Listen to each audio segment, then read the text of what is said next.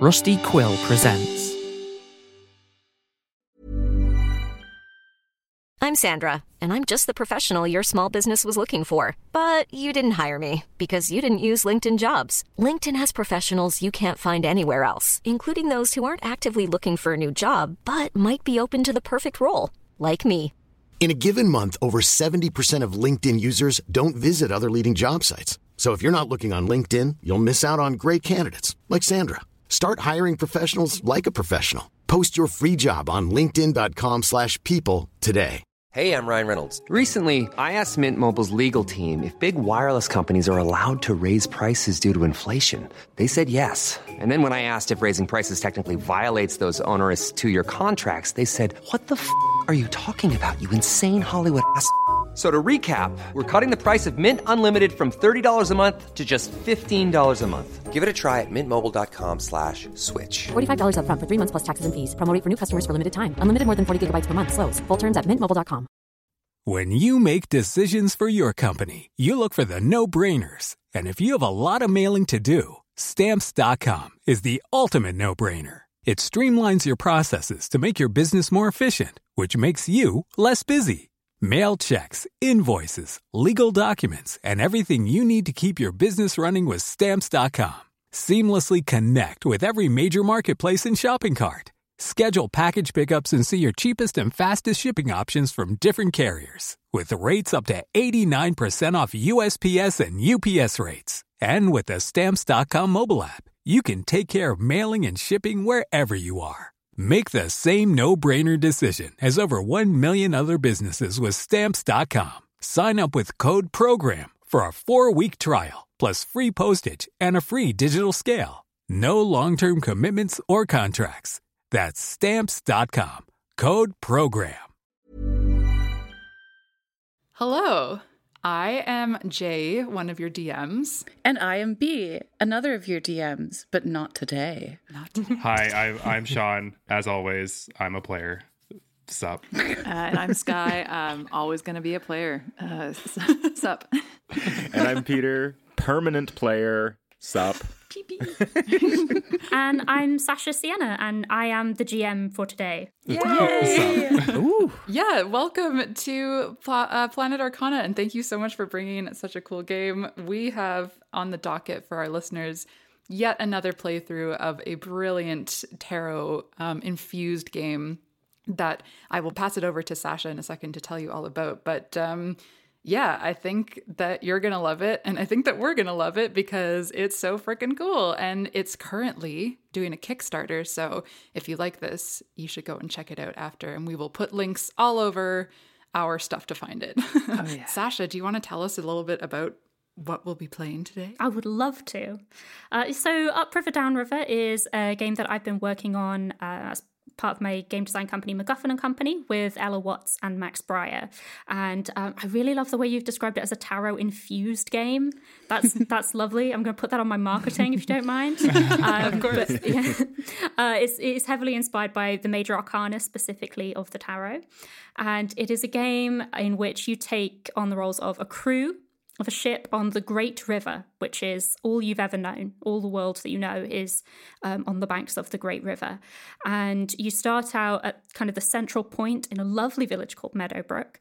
And then you swear a magically binding oath to reach either the mythical source from which it is said that all magic flows, or the sea from which nobody has ever returned. What I really like about this game, and one of the things that made me and Johnny, my business partner, and my partner, one of the things that made us take it on is that these two choices mean you go in two completely different directions. So if you play a campaign to go to the source, you'll never see the locations between Meadowbrook and the sea, and vice versa. And it is designed to be a game in which you're constantly pushing forwards. There is no going back. It's designed for campaigns of between 4 and 12 sessions. So it's a really defined short story that is intended to have an end, which I really, really liked. But today, we're going to be doing just the one. I mean, I'm ready to do a 12-hour session here if you're down for it. Yeah, it's so fun to play a game that has a defined end, because I feel like in modern times, playing with adults, it is challenging to see a campaign through. And so to have that mechanic built into your game is just a really superb idea. Yeah, it's very much something that we've tried to... we've tried. I think actually it's not something we've tried to keep in mind with all the games that we create at MacGuffin and Company, but it has definitely been something that pretty much everything we create has in mind. Like, when are you stopping playing this? When is it time to play something else? Or just like get back to life. I love the bittersweetness of like a defined endpoint. You know what I mean? Like it always, it helps with the pacing, but it always gives this like, I don't know, bittersweet is the term. I guess I already said it. I think that's one of the things that I really love about Ella's writing. So Ella Watts is the writer of the game, and it is so infused with these like bittersweet moments. It's really lovely. Ooh. So shall we get started? Oh, I'm so excited. Big time. So I am playing August Strand, he, him. August is a trans guy who transitioned very shortly after meeting this crew. So it's kind of the benefit of like strengthening ties with them because they know something kind of personal about him and were with him through a formative part of his life, but he didn't know them too long before that happened. So it's not like he's like sort of living in two chapters of his life at once, which is a relief. August is pretty young, maybe late 20s, and has spent his life kind of like jumping from ship to ship, learning different ways of interacting with ships and becoming very close with the ships themselves. He knows all the ins and outs of how a ship works, and the ship that he's on currently, he feels a very, very strong connection to, and even has a little nickname for her. Of all of the people on this crew, the closest person to August would be the doctor. I won't say much about the doctor, but the two of them are romantically involved. Sorry to say it like that. I don't know why. Yeah, that sounded like sinister and threatening. Yeah. I'm worried about the doctor now. Oh, and of course I should say that August is playing the engineer role and is following the path of the hermit, which has a bit to do with introspection and following his own inner guidance. He is a human, I think the only human on this crew. When I was thinking about Themis as a character, I was like, like thinking about the movie Contact, and I was thinking about Jodie Foster's character, and I was also thinking about Matthew McConaughey's character, and I was like, I want to combine them in a way. I really like that. And I told this to my partner, and he said, well, isn't that kind of just like Jeff Goldblum? So that's where I'm going. Themis Browning, she, they, is a warm, calm, level-headed, affectionate kind of person with kind of like a roguish sense of humor. They have like a wiry build, messy black hair, glasses, and like baggy sailor's clothes, not typical of a doctor of their education, and like perpetual smirk on her face, like they're entertained by what's going on around them, because they often are. So Themis and their younger brother Bill, who is the first mate, now captain of the ship, found the collider by way of an ad looking for a ship doctor in order to escape the fate laid out for them by their well-to-do family. The ship was only looking for a doctor, but the pair insisted they were a package deal, and both joined the crew. And being such a hard worker, Bill made his way through the ranks of the collider until he found himself in the position of first mate before the captain died. We come from like a wealthy but crooked family of real estate moguls, and the idea of that made us sick to our stomachs. And, like the idea of just like everything wrapped up in property, but nobody owns the sea was very enticing to us. Why be behind a locked door when you can be free on the sea? Exactly. We're born again Marxists, I guess. So it's like, yeah, just like wanting to, have purpose in our lives and adventure, and like help those truly in need of our services. And for me, for Themis, to find love and affection in the arms of others. So they're like fairly lustful and flirtatious and have a high sex drive, and it's gotten them into some trouble throughout their life, but a true believer that if you're acting from the heart, no relationship is a mistake, no matter how brief or fleeting or fraught it is. Oh. Hello, Delta. Oh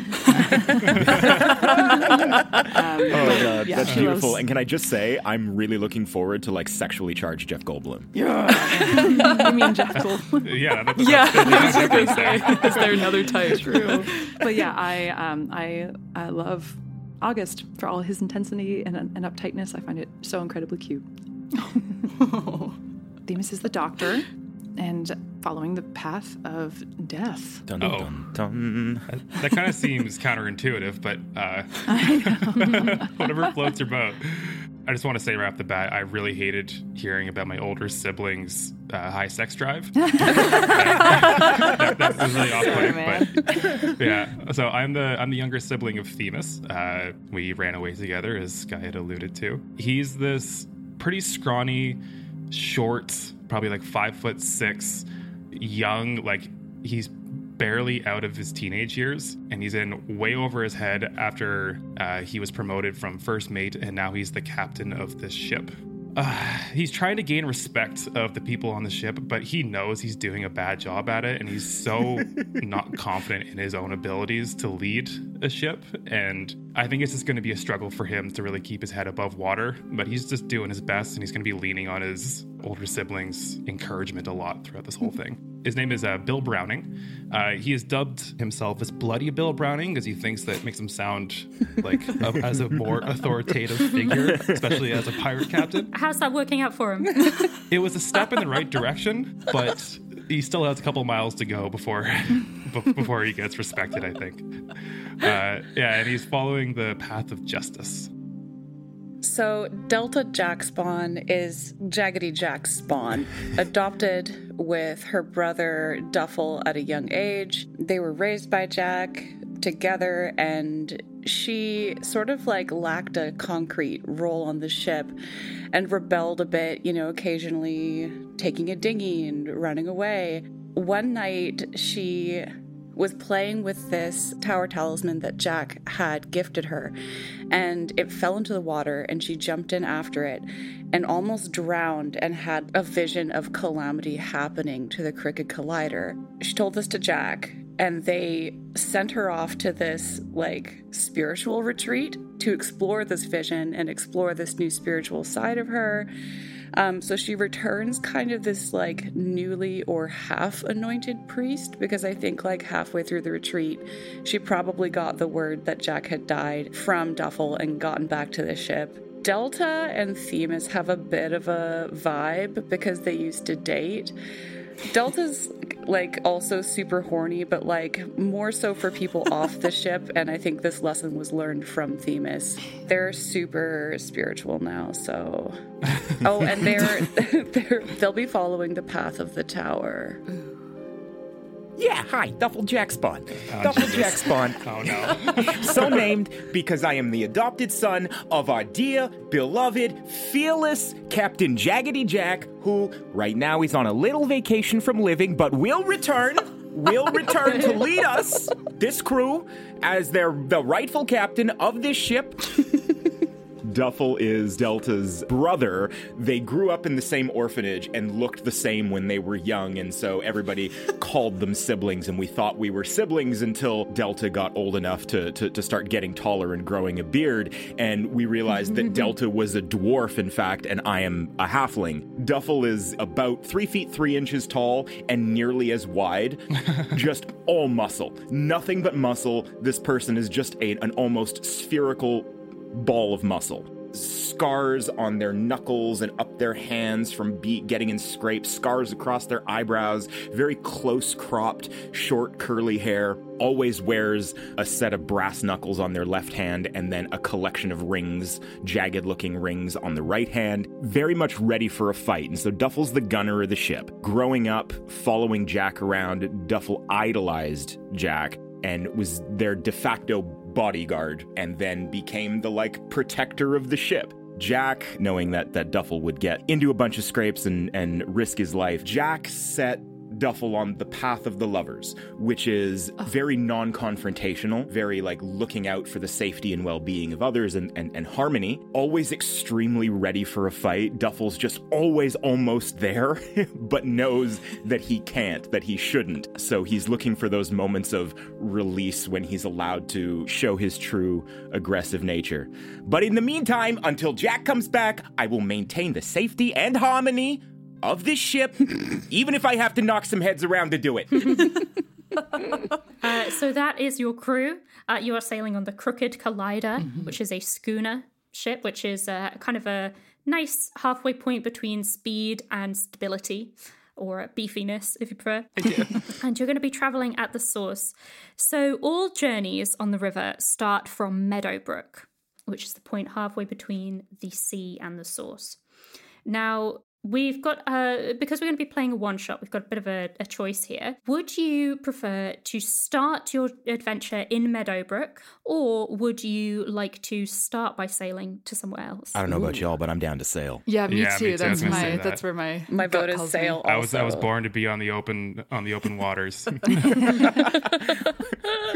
We can just say then, for the purposes of this one-shot, you have had all your business in Meadowbrook. I'm going to go ahead and assume that you've set off with whatever supplies you need to reach the source. And if you're playing this game as a campaign, you might find that there are things that you want to find in Meadowbrook during your first adventure. But we'll just go ahead and assume that you've done all that.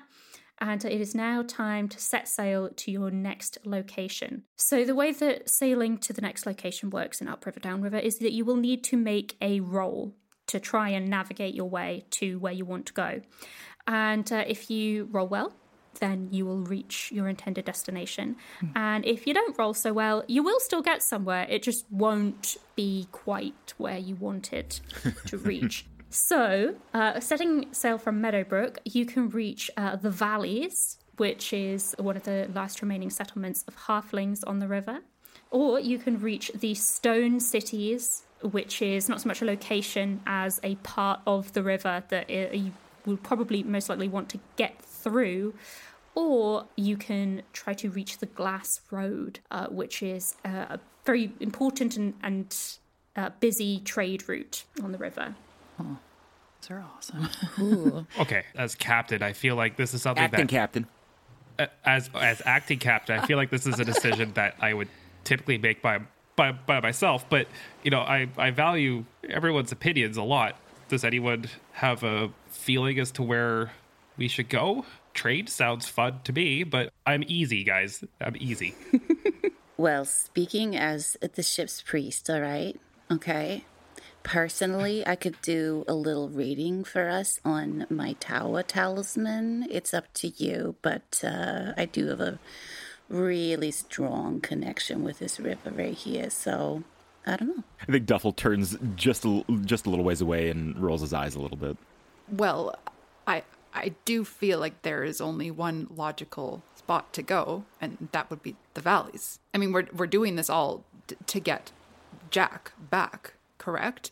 And who would know more about Jack than a potential wealth of halflings?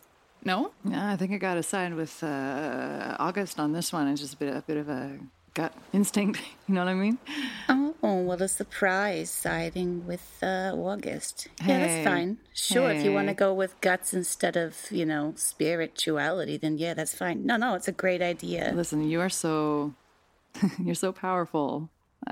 It's definitely not coming up against that. Just gotta go with my own gut. It just happens to be with August, so yeah. Delta just lights a cigarette. It is also the intellectual decision. Delta lights a second cigarette.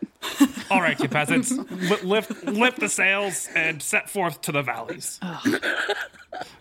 I love that decisiveness, bro. Was that good? Okay, really good. Yeah, I'm trying. I mean, not quite Jack level, but it's getting there. I mean, you did let the crew sway your decision, which is maybe not as captainy as Jack might have done it, but you are the captain, so let's do what you just said.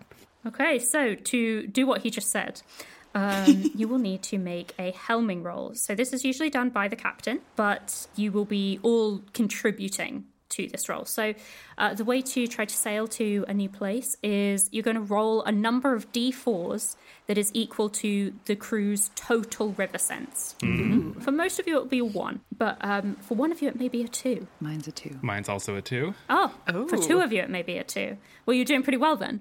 So, Sean, you're going to roll that many d4s as Bill is the captain. And then if you get just 1 4, then you've managed it. So this should be fine. This should be really easy. What can go wrong? Sorry, so I'm rolling 2d4s, or I'm rolling the amount of everyone? So you're rolling the total that everybody has. So we've got 3 people with 1 and 2 people with 2, so 7. 7, okay. Sweet. Okay, so I got a 4, 4, 1, 2. So you already passed. And then I rolled 3 more. So I got 4 4s on that. Holy crap. Before 4. You only need the 1, so you've already done it brilliantly, and you will absolutely, perfectly, smoothly sail into the docks of Harton with particular panache. Not bad as my first move as a captain, eh, folks? That was great. Yeah, it was nice. Yeah, I like that. I will say it was better than I expected from you. So very close to Meadowbrook, you sail through Saddleback Ridge and along a twisting tributary that branches off from the main section of the river here to find Harton, one of the last remaining settlements of halflings on the river. To go into the background a little bit of the world of Upriver, Downriver, there was once in the past a great war. Halflings did not fare particularly well in that war and have since kept largely to themselves. You sail into the twisting tributary to get to Harton with absolute aplomb, and you can see the settlement very, very close. Casually sailing, the sun is out, it is a lovely day. It's been just such a nice journey, and you are shot. The ship starts rocking. What the hell was that? Oh my god, it's just as I predicted. Oh god. We're actually going to go straight into a ship battle. Oh god. Oh no. Oh, I love this. You are faced with a kind of a war barge, really, kind of blocking your entrance, that is firing upon you. So we're going to start with a ship's battle. Now, combat in Upriver, Downriver, when you are doing ship to ship, what we're going to do is everybody's going to take a particular kind of role within the ship, but there are certain moves that you can do also all together as a crew.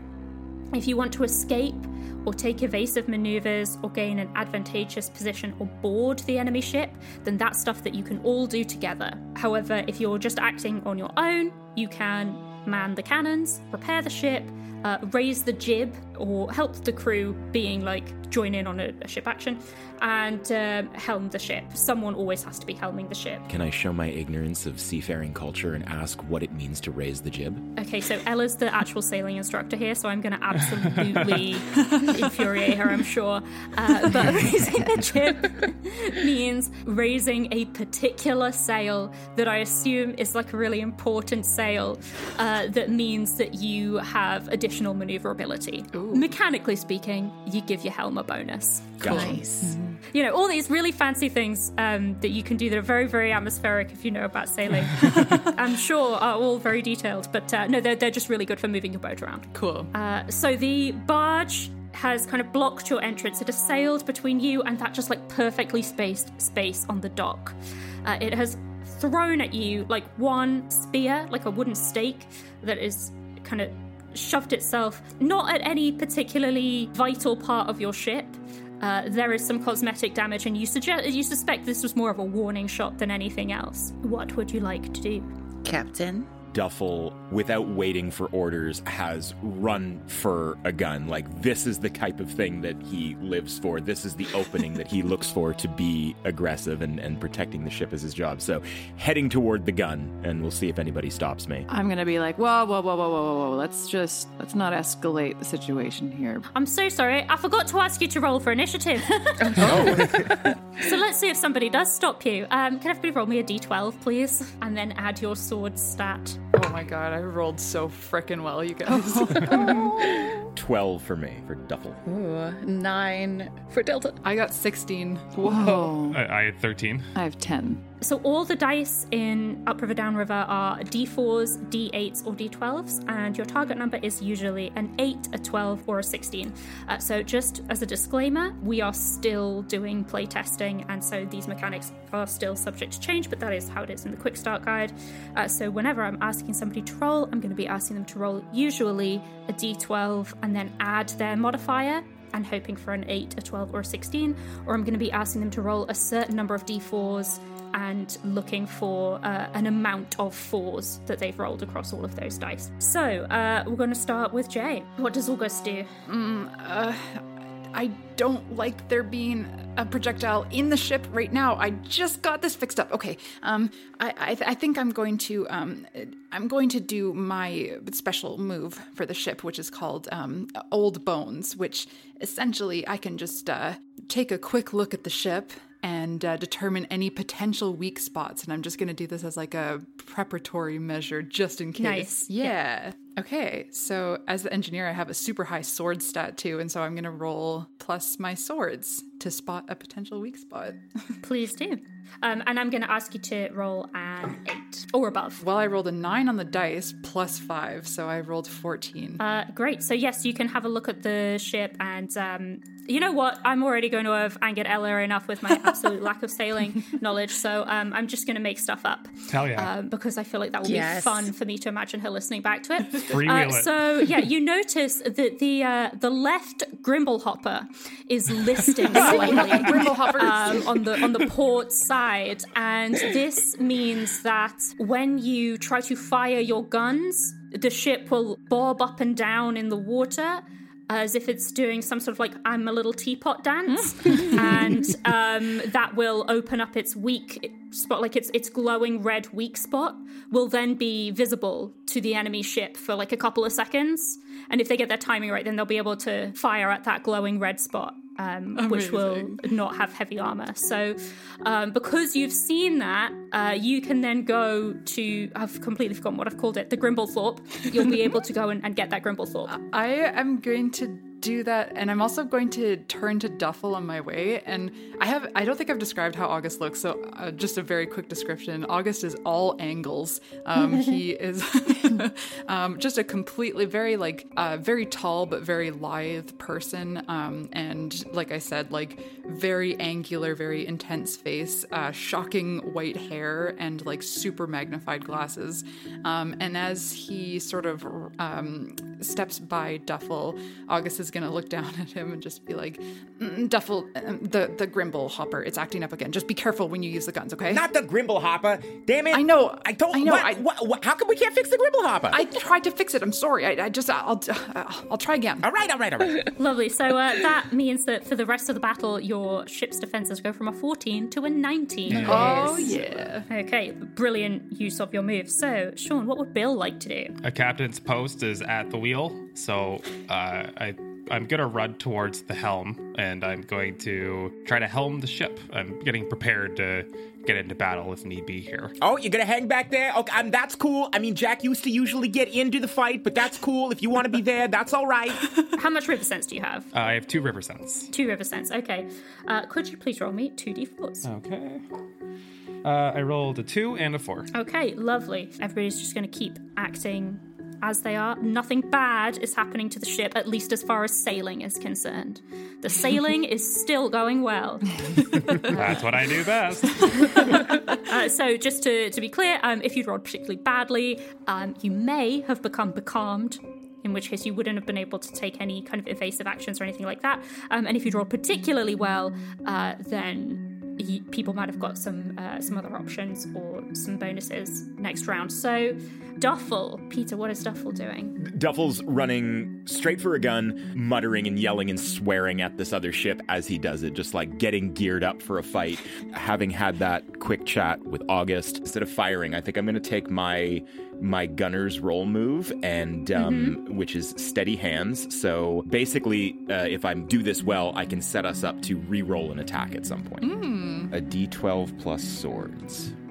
Nice. No, I did not do that well. No. Nope. I'm too amped up, and like the ability is literally called steady hands, so I'm clearly vibrating as I grab the gun, and I can't hold it steady. Like, Duffel. Damn it, August, get this ship righted. I can't point this thing. I told you, I the rolled Grimble a 1 Hopper on the die. Things are too exciting for steady hands. Okay. Damn it! Get that harpoon out of my ship! Unfortunately, you have now acted against the other ship actively, so they've seen you going for the guns, and it is now their turn.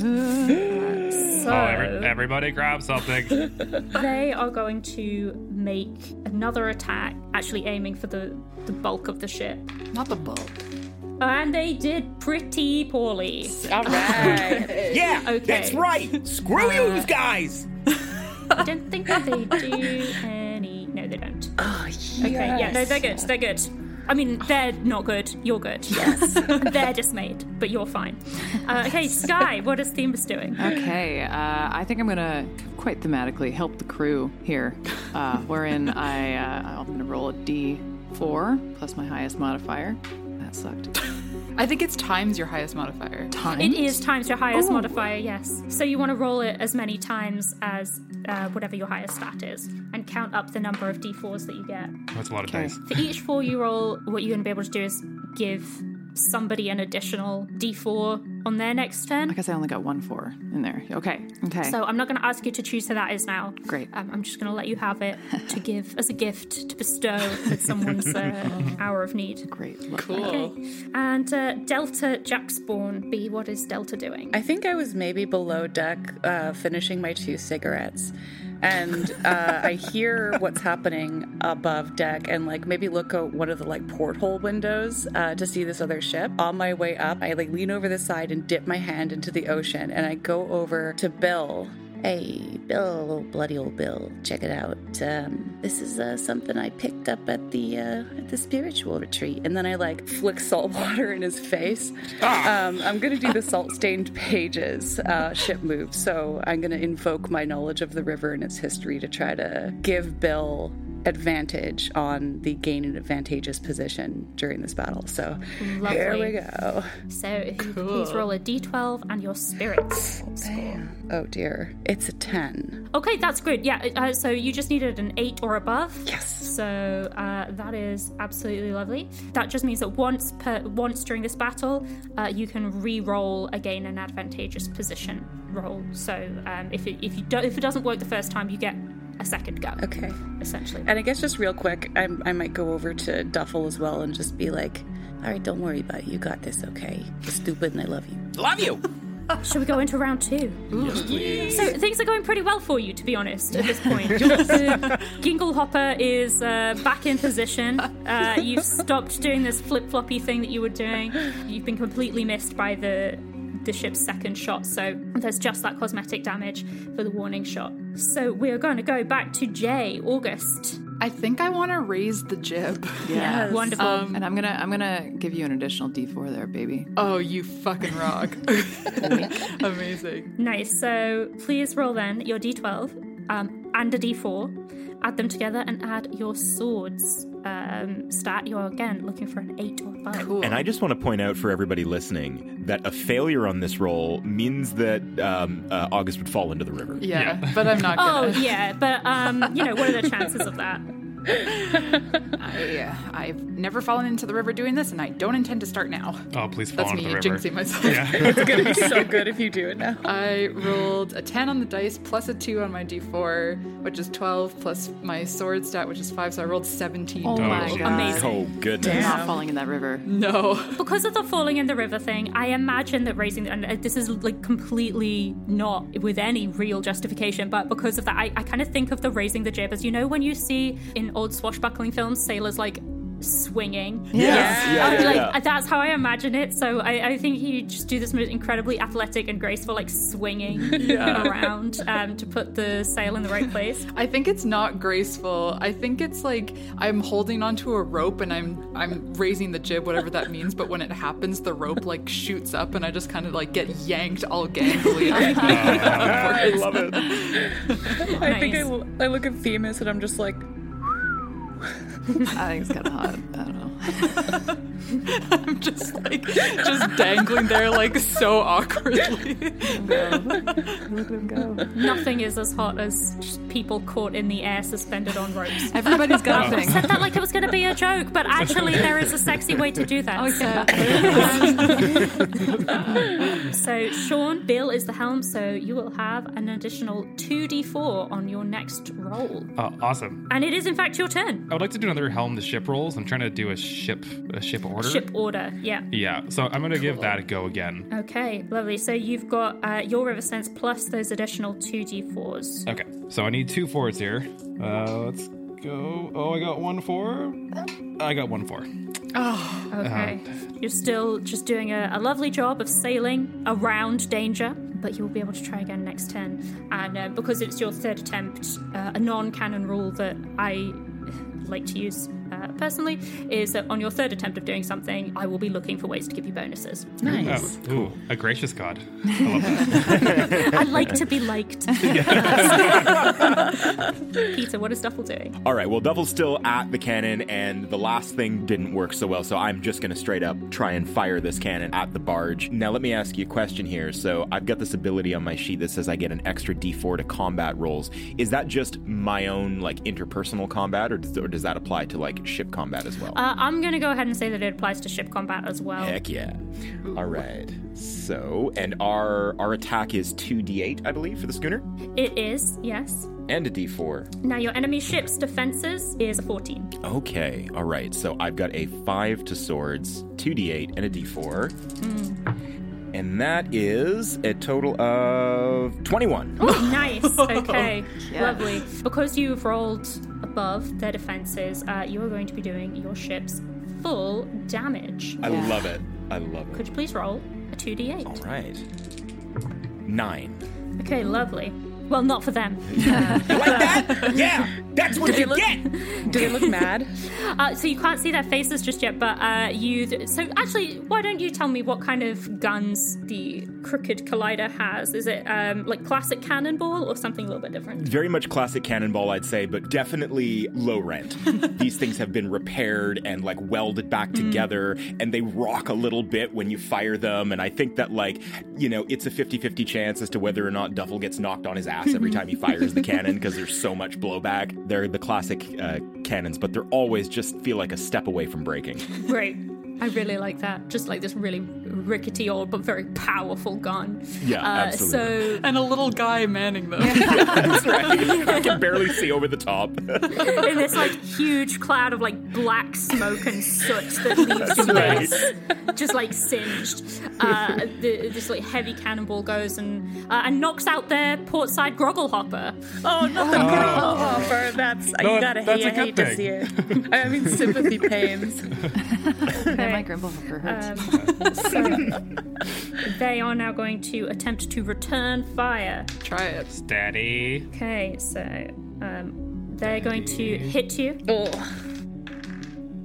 Oh no. Okay, they're going to be lining up to take one particularly well-aimed shot. Their cannons aren't like yours, they're much smaller, but they seem to be, well, less temperamental and somewhat more precise. So while they throw a much less intimidating-looking shot at you, it absolutely just pierces exactly the right spot of the hull to do quite a lot of damage, and you are rocked. And you do that thing that they do on Star Trek where they shake the camera and everybody has to go like, whoa, to each side. They have done 8 damage to your ship. Sorry, I thought it was worse, and then I realized that they only do half on this shot because they didn't roll well, and their first was like, oh no, at first I was like, oh, this is dreadful, but no, it's only 8. So they did not hit your defense that time, so they only did a half damage, but the first time that they rolled so low that I was like, they don't deserve to do any damage. Even though it's just a little bit of damage, August still looks down at the ship and is just like, no! So they've pierced this like important point, but they haven't gone too far in. Let's just say that. So Sky, what is Themis doing? I've got a doctor's roll move here in a ship battle, and that is Damn It Jim. I love the name of that, by the way. Yeah. I can't take credit for it. I didn't come up with it, but I'm so pleased with it. Yeah, it's awesome. So I guess once per battle, roll a d12 plus spirits to spot a crisis about to happen, and I'm wondering how this would work as far as me coming right after the roll of the opposing ship. Is it a thing that's kind of an imminent crisis? I'm going to interpret that as meaning I will like keep it in the back pocket. Okay. And next time that something bad is about to happen, I will say, hey, you spot something. Okay, I want to fucking do that. That sounds great. Okay, also, on an average success of 8 or more, a crew member who would have gotten killed falls instead to 1 health. Oh. And it does not count as reversing a death, which is against my my path, my oath. Can't reverse a death. Okay, D12. That's a 10. Okay, lovely. So, what will happen is just basically for the rest of the battle, if someone is about to get killed, I will be like, whoa, whoa. No, whoa. No, they don't. Awesome. So you could all just rest nice and safe, but we will have no ghosts in this. Well, if we have any ghosts, it will be because we've already prevented one ghost. Reduction of one ghost. Reduction. Yeah, ghost reduction. It's like the opposite of a buy one, get one free. Yeah. It's a great deal. B, what would Delta like to do? Delta got like kind of rocked by that shot and like maybe fell back down below deck. I'm going to do a help the crew action, and what it looks like is I'm gonna make like a whole bunch of cups of chamomile and try to carry them back up to the deck and pass them around. They used to make this for us. That's really sweet. It's not sweet, it's spiritual. This isn't a nice thing. Yeah, no, this is really spiritual. They taught us this at the retreat. This is a special tea for ship battles, you know. Okay, so for the retreat. I really like the idea that they didn't actually teach you how to make the tea. They just like sold you overpriced boxes of tea bags. That's right. This is called river tea. I don't know what's in it. We're all on your downline now. That's right. Is this like a pyramid marketing scheme? Yeah, exactly. You get 3 people to drink the tea, and it has all of these magical properties. Okay, so please roll as many d4s as whatever your highest stat is. Okay, sweet. I got 1-4 on the last die. Oh my god. Okay, well, you now have a 1 additional d4 to give to somebody else whenever you choose. Do I have to decide that now? You don't have to decide that now, no. Okay. You can just wait till somebody needs something. So I'm just statically walking around with this tea, like trying to like remain upright on this boat. And I guess I'll spill all but one, but we'll see who I give that one to. Yeah. We are back to August. Oh, shit. I think what happened was like I raised the jib, and then over the next round the jib was lowered, which I think is how jibs work. I don't know. But in any case, I'm just going to do it again. Okay. I'm just going to raise the jib again because I really want William, our captain, to succeed. William. Yeah. William. Bloody William. Bloody William Browning. That's what his mother says when he's like been too bloody. Sanguinous William Browning. Okay, so to raise the jib, roll a d12 plus your swords, and you're looking for an 8 or above. I think what happens here is like I get hoisted up when I raise the jib the first time, and as I like come back down and I just like barely touch my feet to the ship, I'm like, it smells like chamomile, and then I'm gonna raise the jib again. Whoa, you guys. Holy shit, I rolled a 9. I just barely succeeded. Holy crap. Well, that jib is back up in its place. And so am I. It has retreated at the smell of chamomile back into furlingness, or whichever it is. I really need to learn more about ships. I'll be honest, I thought I knew an average amount about ships, but running this game has taught me that I do not. Well, I know a less than average amount, so everything you're saying sounds fully accurate to me. Oh, yeah. Cool. Excellent. Yeah, totally. Like editing the game and like playing the game even has been just like, yeah, I totally understand all of this. All of this makes total sense to me. I'm someone who knows an average amount about ships, and this is the first time I've GM'd it, and it's like, what, you want me to describe raising the jib? I don't know what that is. But it's up there. It's raised, whatever it is. It's raised. Yeah. Right. Sean, it is sanguinous William Browning's turn. Third time's the charm. Yes. Going to helm the ship. So for this, I'm going to say, because this is your 3rd time, I'm going to say for anybody who hasn't acted yet, which is most of you, you can choose to preemptively take the help the crew action here if you would like. You want some tea, Captain? I'm just so nervous. If it could settle my stomach, I might be able to get us in advantageous position and we could win this fight. You gotta try this tea. You're gonna love it. Okay, Delta. I try to help the crew. And I think there's no way Duffel leaves the gun. Yeah. Duffel, you're doing a great job. Yeah, I know. Thank you. It may well be that you just literally can't leave the gun if you're like knocked on the floor. Themis, Sky, if you could please roll 4 d4s times whatever your highest stat is. Right. And then tell me how many d4s you get. Sorry, how many 4s, not how many d4s. Come on. I got 1. A 1, okay. So that means that you can give... Almost 0. You can give an additional d4. Yeah, I'll do that. Ooh. So 1 from B, 1 from Sky. Yeah, and then you've got your +2 for the jib. extra 2 from raising the jib. So you should be rolling 6 here. Okay. Like, stats say that I should roll a 4 here, right? Or 2 4s. Yeah. I got 3 4s on that one. Oh Nice. my god. Okay. Daddy. Weird Papa coming Ship. from your sibling, but whatever. Excuse me. We have issues. Oh, well. Well, let me just quickly write Freud into this game. All right. As my first move as captain, I would like to get us into. I would like to gain an advantageous position. Okay, lovely. Yeah, baby. What we'll do so that everybody can join in on that is I'll start the next round and ask who wants to help you do that. Great. So I think you need at least 3 people. So not everybody has to do it, but obviously the more people who are doing it, the easier it's going to be. I'll do it. So before that, though, the big barge is still here, and Do I get to take another shot with the gun first before the barge does something? I'm so sorry, you do. Yes, you do. Yeah, no worries. I just want to shoot this thing.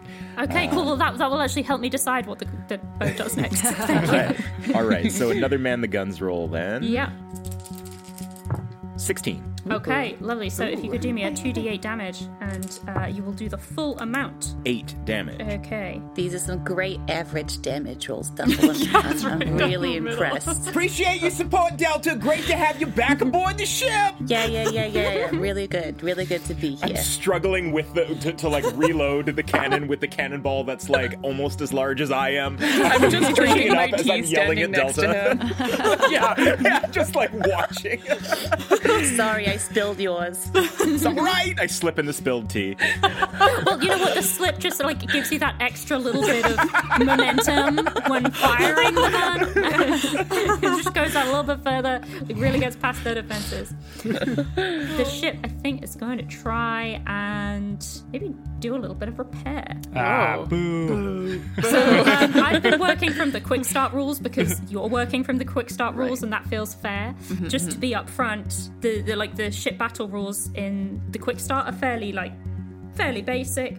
So I'm kind of doing a bit of a cheeky mixing a little bit of what I know from the actual full versions of the rule as they currently are, and also just making things up as I go along to allow the enemy ship to do a little bit more than it gets to do just in the quick start, because in the quick start it's like, here's how it attacks, also feel free to do more fun things.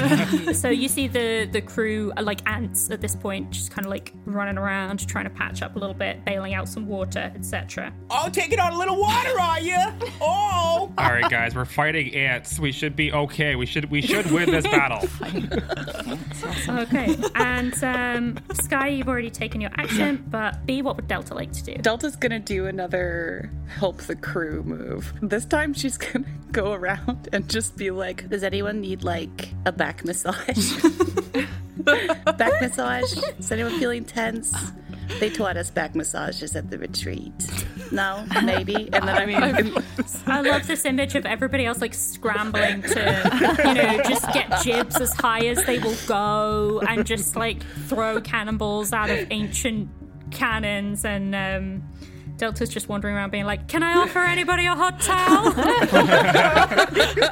A spiritual towel? Can I lead us in a sing-song?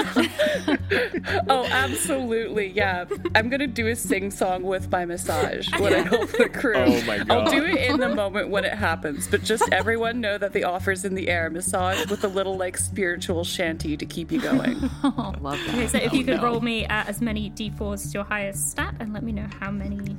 Okay, come on. More than one this time. Nope. Well, I got one. Okay, well, you have one singing back massage to offer to any crew member who may need it. And with that, we are in a new round. And so, the captain has declared that he would like the crew to take an advantageous position. So could everybody let me know if you will be taking part in this ship order? I will be. I will be. I would love to. And again, I think I'll just stay on guns. It makes the most sense. Okay. The majority of my crew is so loyal.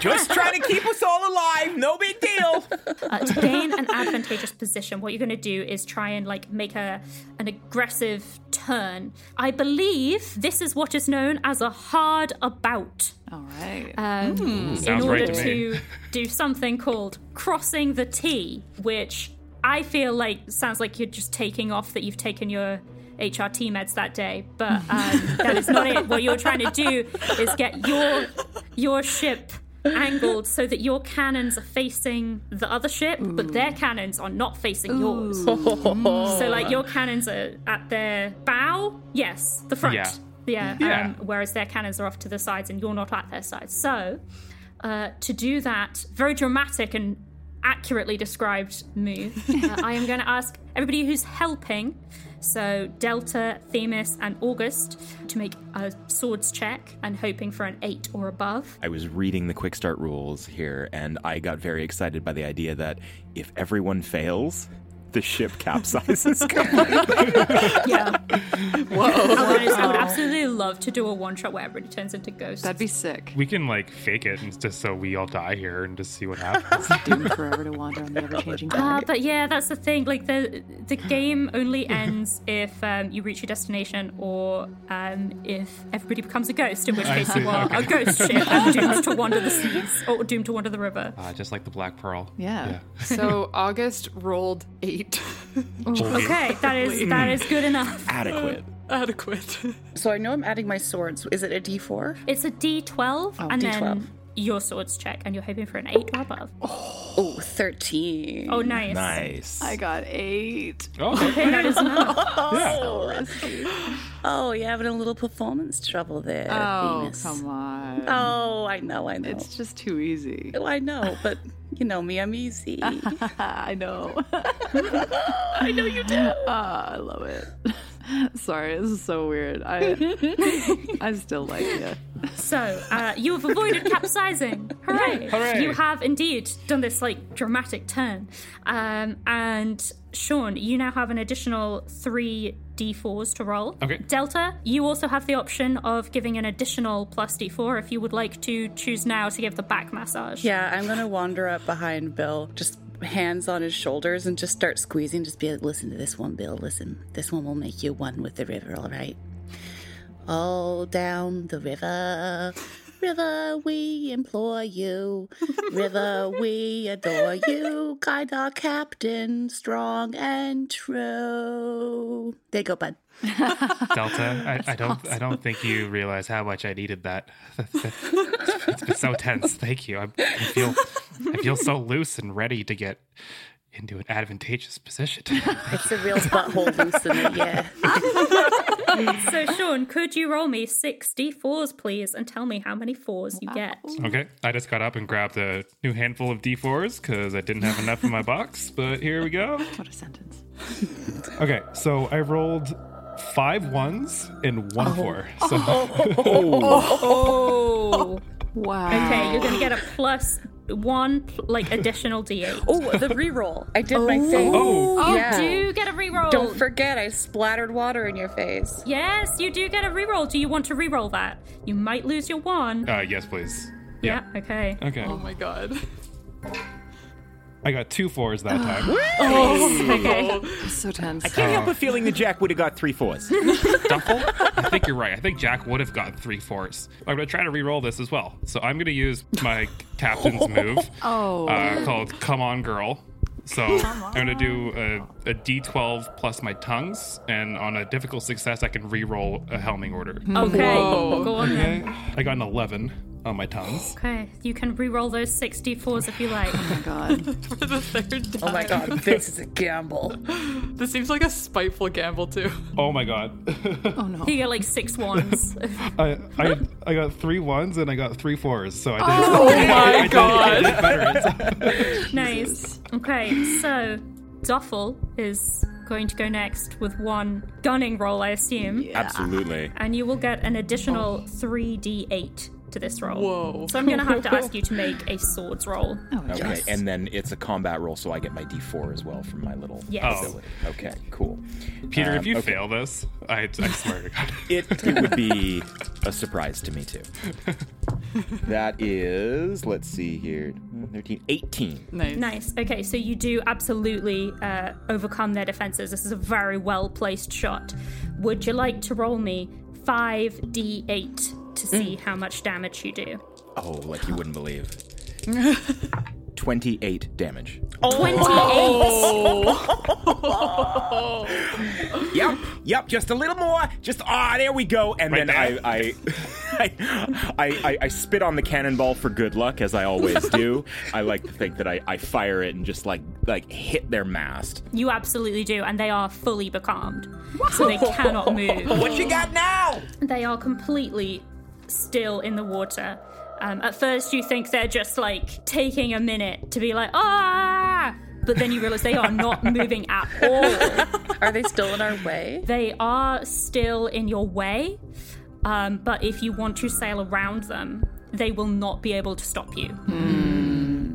Should we all moon them as we go Yeah, by? absolutely. I think Duffel's already got his pants around his ankles.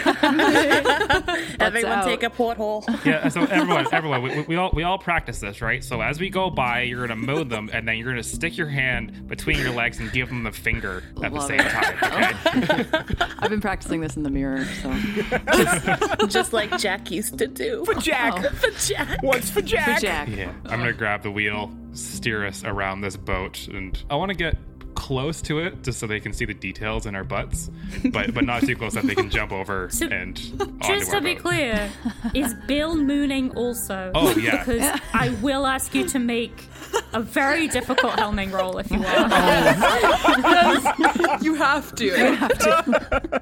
Things could go badly for you. It's what Jack would have wanted. So It is. Damn right. If this goes Damn awry, right. this is going to be fucked. Okay, so having absolutely struck a dreadful blow at this frankly more powerful ship, and having left them becalmed in their own port, you are now going to try to risk that all on making a helming roll to moon while you sail. So on brand. you sound disappointed in us by this. I do not sound disappointed. I am just clarifying. They won't be disappointed for long. Okay, I will, because this isn't a battle, it would normally be to roll as many d4s as there is river sense total among the crew. But you're mooning. You're all mooning. So I will ask you to roll half that amount. So I believe between you have 7. And because this is a ridiculous thing to do, I'm going to say you need to roll 3 d4s and find a 4. Okay, all right, I got this. Good thing we used all those re-rolls already. With one hand on the steering wheel, the other hand through Yeah, because my the leg. other one's giving the finger. Exactly, yeah. And like, It's not just the butt. You can't just poke your trousers down with one hand and steer with the other.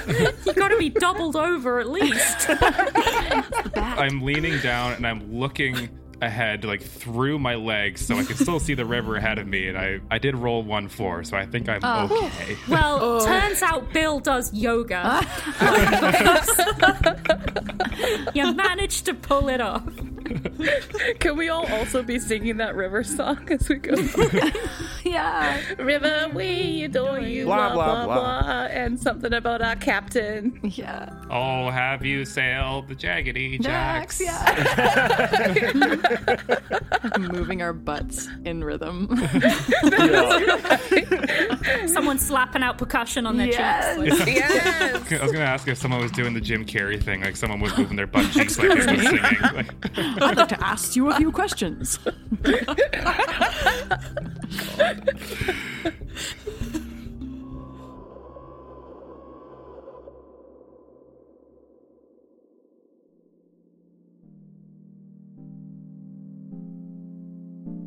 hi, I'm Sean. I'm a player. So, just interrupting the show to let you know that we have a Patreon. And if you already know about our Patreon, I'm here to let you know that we've done some recent updates. We have officially launched a new tier on our Patreon called Temperance. It's got all the benefits of the previous tiers, like our talkback show Recharge, early access, ad-free episodes, and digital downloads of all of our songs, but with a little added perk. We're starting a mail club. Starting in early 2022, we'll be sending out our monthly letters to our Temperance tier patrons, sometimes from the cast, or sometimes from the characters. If you've ever wanted to get a heartfelt message from Sean, who's me, by the way, or a spicy note from Yeehaw McGraw, or a sensual note from Uncle Edict, this tier is for you. Be sure to get in early because we're capping this tier at only 25 members. Mail will start being delivered in a few months, but sign up now so that you can be sure to be on the list. This new tier is going to be only $10 Canadian a month, but of course, if a monthly financial subscription is not in the cards for you, we totally understand. That's why we also have a coffee where you can tip us $3 or whatever you can spare. But as always, the most helpful thing you can do is just tell your friends. Tell your friends who love D&D. Tell your friends that don't love D&D that you just found this amazing podcast and that they should listen to it. Psst, that's us. You can send them a direct link to our audio feed, or you can direct them to our website at www.planarcana.com, to our Patreon at patreon.com/planarcana, and we are at planarcanapod on all social media. Thank you. And now, back to the show. You sail gracefully past the barge, and you can see several smaller boats coming from the docks and kind of appearing from around, just sailing up to it, offloading the people on it, and just basically doing everything they can to help. Everybody's kind of focused very much on helping the barge as you sail in and dock your ship. We've started off technically in Meadowbrook. That's where your journey started.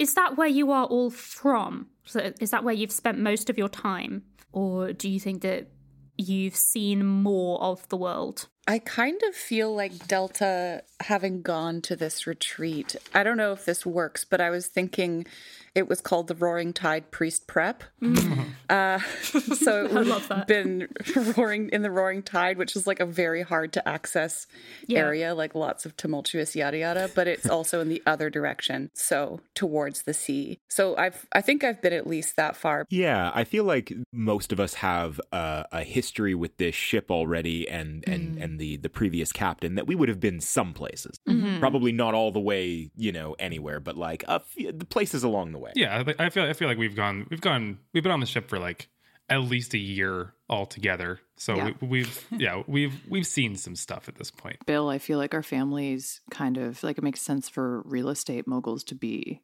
central in like the city and the smokestacks, kind of between that area. Sure. So I feel like maybe that's our origin. Yeah, that makes sense. Yeah, but we don't talk about them, though. No, we don't talk about that. Bullshit from our past.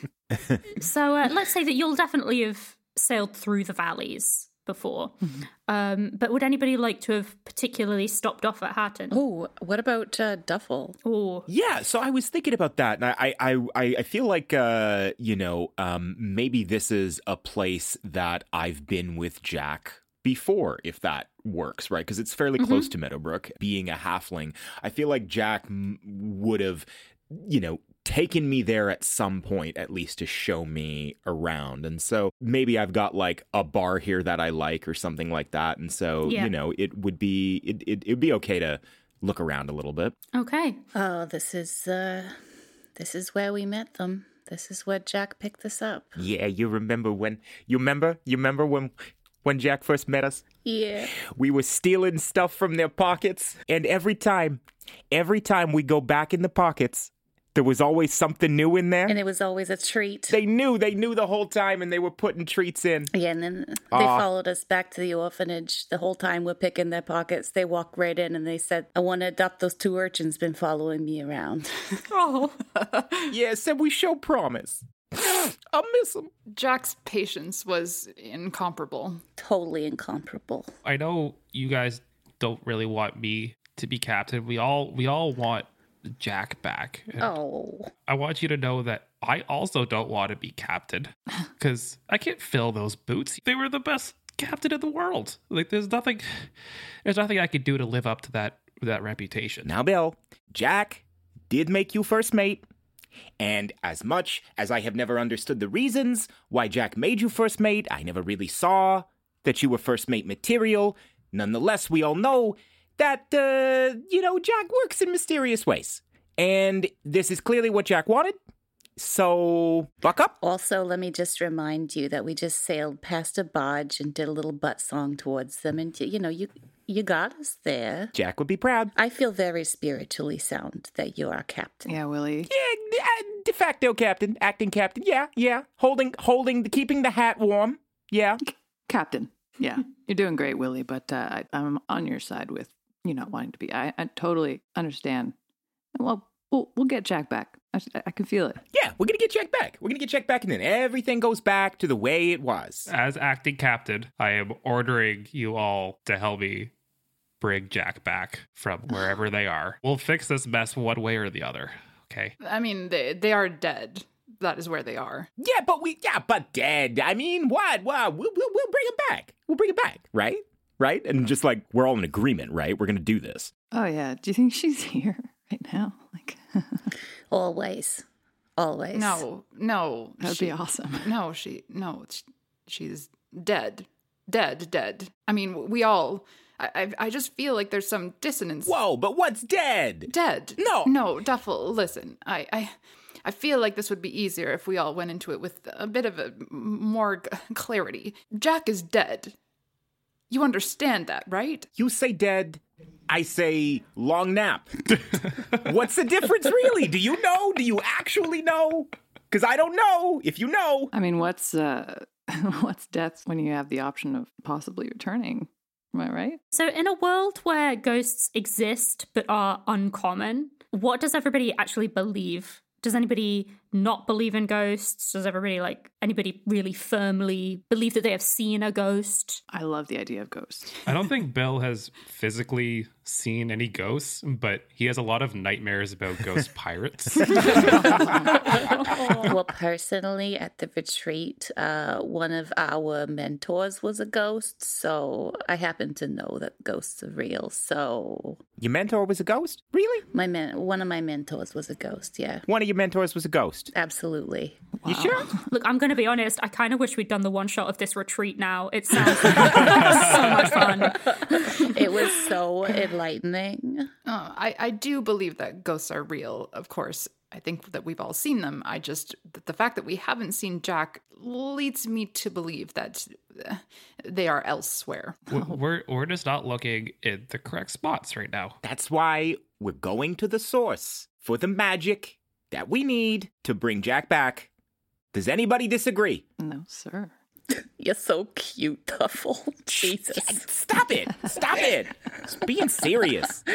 Oh, I know. You're so serious. Yeah. No, stop it. Stop it. So, Duffel has been here before and will probably know from that previous experience that the citizens of Hatton do not tend to take well to humans. And are much, much more likely to be welcoming to other magical people because after the whole Great War thing, they have become somewhat defensive through necessity. Fair enough. Is there a particular way that you would like to approach this? I will say as well, Duffel, you'll probably realize that having almost sunk one of their largest ships and then mooned them on the way in, you do start to notice some guards kind of lining up on the dock, ready to...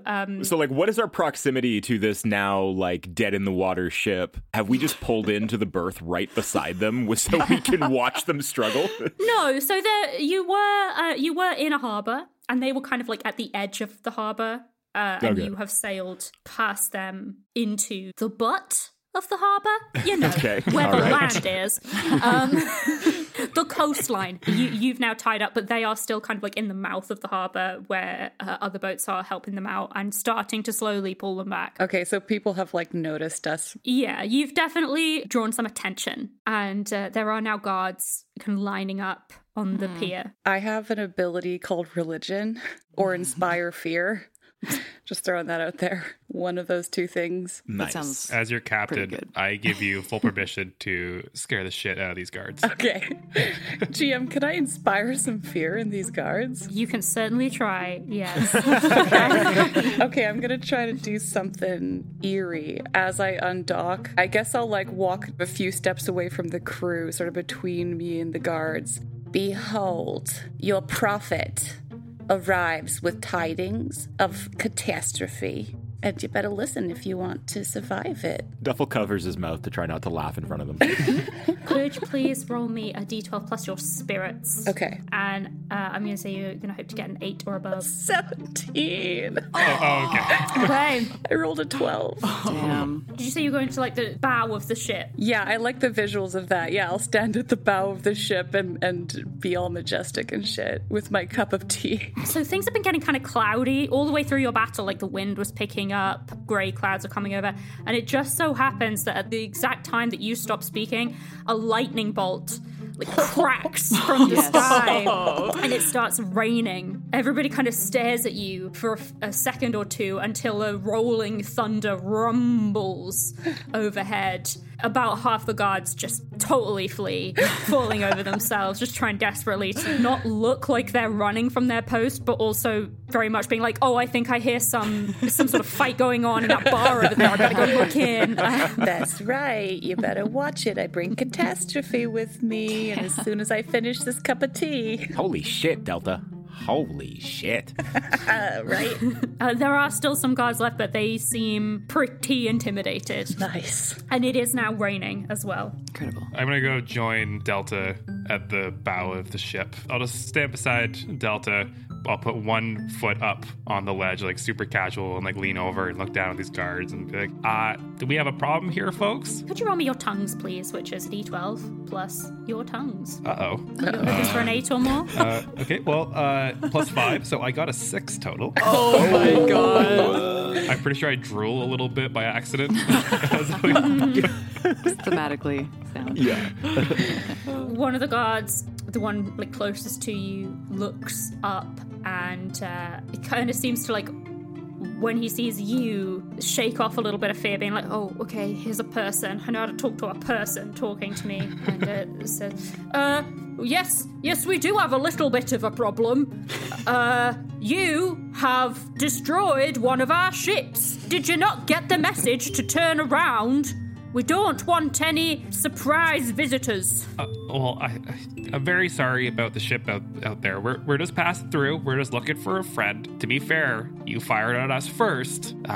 We never start a fight, but we always finish one. Damn right. Duffel is then, like, popping up. Yeah. Upon spotting a halfling, and they've currently, like, not spotted any humans aboard. It's just, like, magical people, so the guard will kind of, like, relax a little bit. It is true that they probably fired on you first and say, well, we didn't recognize your ship. Suppose you may have a point. You did 8 damage to our crooked collider. Well, I mean, come on. What is your business? Well, I was gonna bring you a prophecy about impending catastrophe, but if you don't want it... He starts looking pretty frightened again. Look, we're looking for information about the source, and you need information about this horrific catastrophe that's gonna befall your village, so I don't see why we have to be at odds here. Could you make me a tongue tongues roll, please. And I will ask you to roll a d12 plus 2. And I'm going to give you a bonus 1 because you have already very much frightened him. Okay, so I add 1 to my roll? Yes. Okay. Oh my god, I rolled an 11, so 14. Oh my god. Oh, I see. Well, just one moment. Goes off and there's like a little guardhouse on the dock. He pops in there, and then the other guards like looking in between themselves for a little while, and then after a couple of seconds, he comes back out and says, "The captain says you may enter, you may come on shore, but you're to leave your weapons on the ship." Looks like you're gonna have to leave your guns behind there, Duffel. I mean, the guns stay on the ship. These, and he holds up his fists and kisses each fist. No. These are my weapons. Those are the ones. Can't leave these here. All right. Yeah. No. Hey, thank you for being so understanding. That seems perfectly reasonable. We have no problems leaving our weapons behind. Thank you again. This has been... All right, well... No, after you. After you, please. Well then, on behalf of the Hatton Guard, welcome to our fair town. I hope you have a pleasant and peaceful stay. Oh, thank you. I'm going to take this moment to turn to August. We're like kind of in the back where nobody can see us, and just be like, "Hey, babe, you might want to we might want to disguise you or something." I was wondering if it's maybe wise that I don't come at all. I want you to come. I'm sure you do. Come on.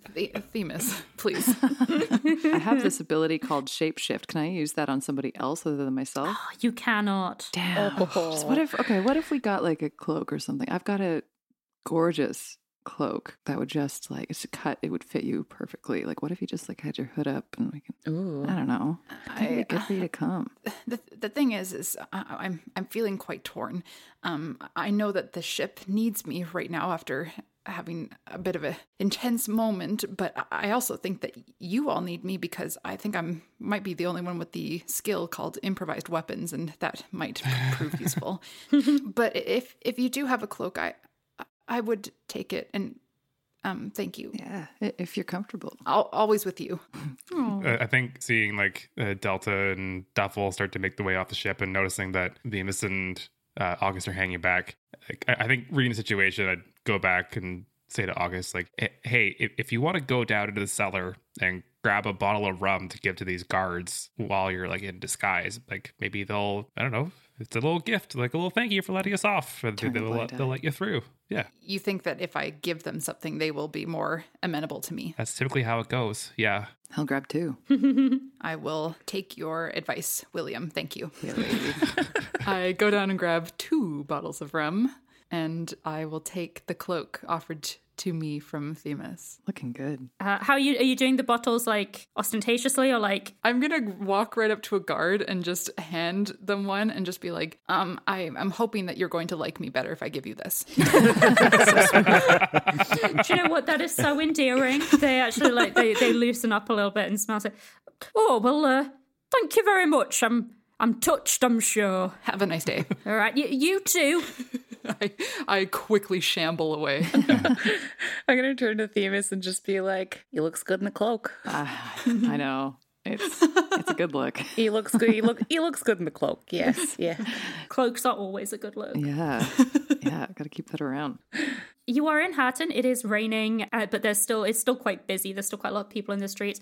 So unlike Meadowbrook, it is a much more industrious town, but not necessarily industrial. So Hatton is known for making really high quality like armor and weapons and, well, anything metal or engineered, really. So there are a lot of very well respected blacksmiths and artisans in the town. It made it also quite a populous place as well. There's plenty of bars and inns and pubs and pie shops, etc. So anything that you want to find here, you probably can find here. In the docks, there are some warehouses to one side, and if you go to the other side, there's mostly like eateries and a few inns catering to travelers.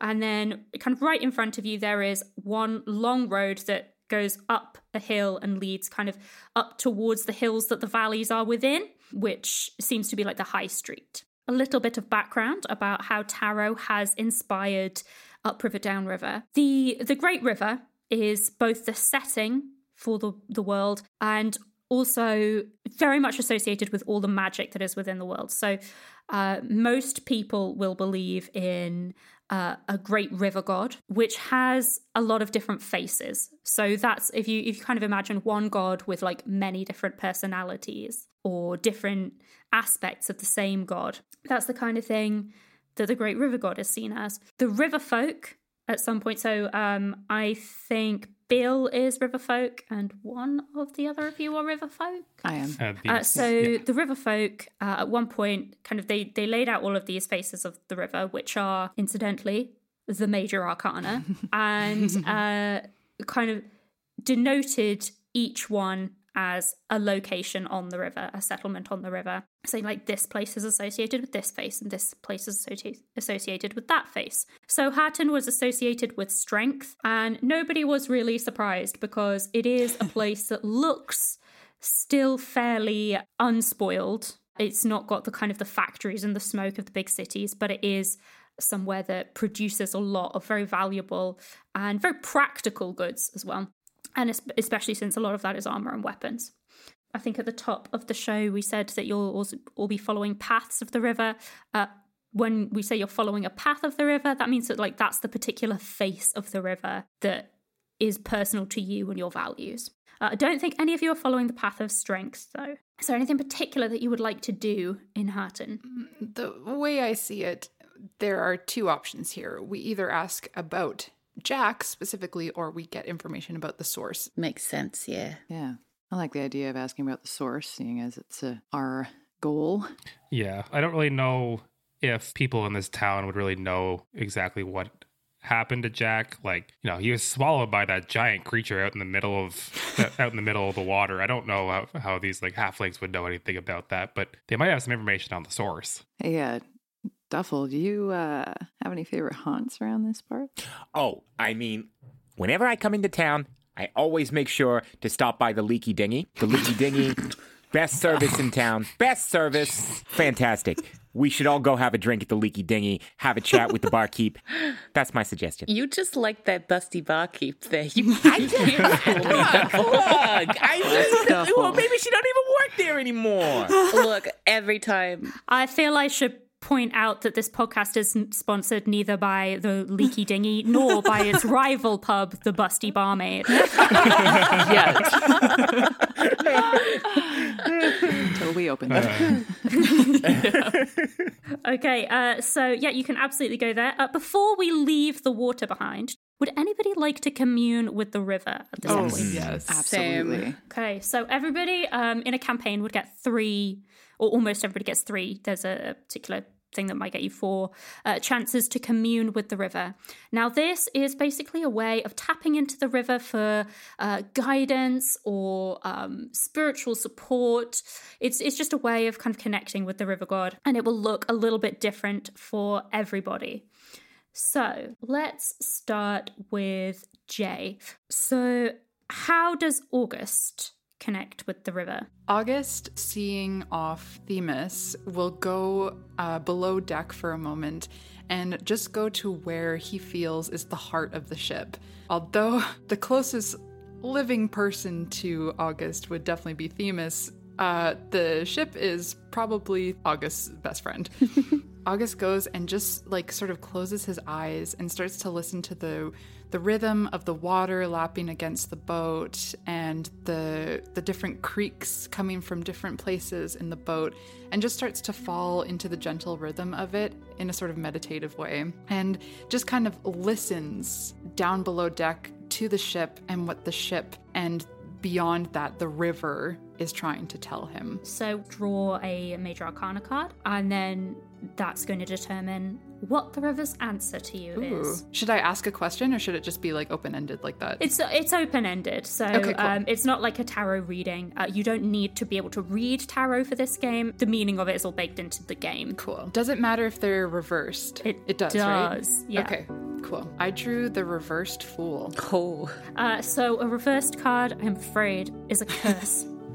So the river is displeased with something that you have done or some aspect of the journey that you are on. At some point within the campaign, because this is just a one-shot, it will be much sooner, you will be compelled to recklessly lead your crew into certain danger. Oh, God. So that is a point to be determined by the river, which is an Upriver Downriver way of saying it's up to the GM.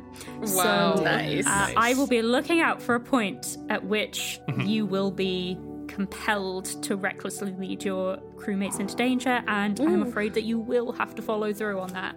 Though how you do so is up to you. Do I know that, like, as soon as I start this communion? When you do commune with the river, what kind of response are you looking for? I think that while he's listening to the rhythm of the water hit against the boat, it almost, while he's in that meditative state and listening to the different creaks and just all of the sounds of the boats and the water, I think that he almost starts to go into this space in his mind where the creaks and the lapping of the water start to become almost like whispers, and I think it's very abstract what he hears from it, but I think he starts to just get like some words or ideas that float into his head from what he can hear externally.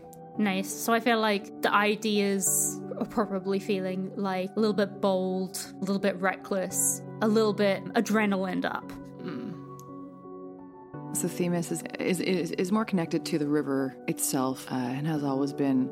Goes down to kind of where the dock touches the water and reaches down with both hands and grabs a little bit of the river water and just puts their hands over their face, kind of drenching their face in it and kind of just feeling the essence of the water's cool touch on their face, running down the back of their neck. You have got the blessing of the tower. Oh, whoa. Wow. You can, at any point you like, prevent a death or disaster one time. Holy Hell shit. yeah. Does that count as a reversal of death? No, it is Okay. prevent. So Okay, no, nothing happens to be reversed. Awesome. That's so cool.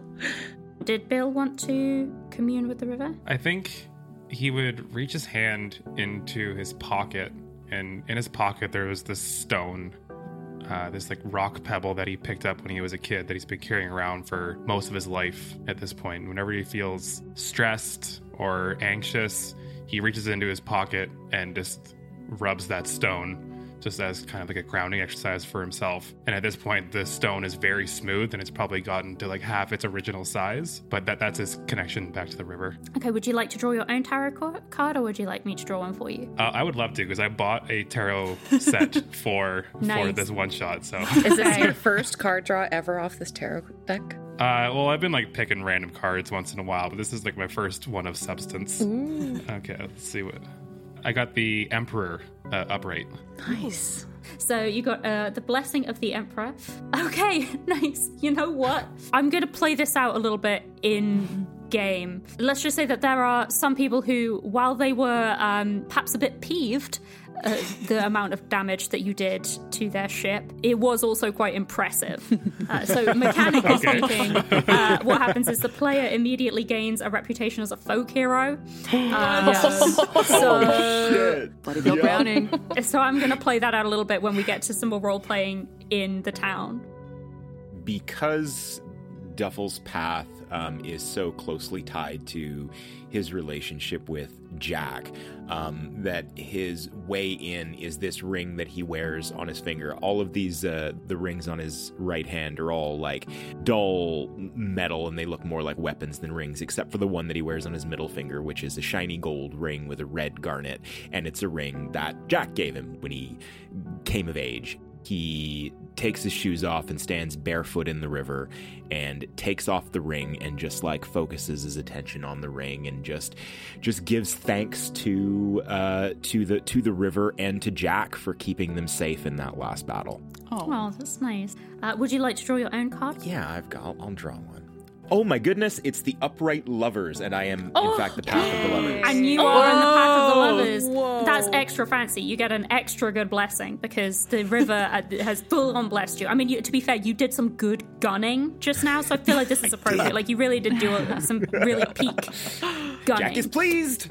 Jack is so proud. He is so proud. And through the river, you feel his complete approval like wash over you like a gentle lapping tide. In fact, you feel this sensation of like such loyalty with your crew and such complete certainty in your ability to protect them and your willingness to protect them. You are now absolutely certain that as long as you are with your crew, all of you can walk freely anywhere you like without any fear of prejudice. Beautiful. From anyone.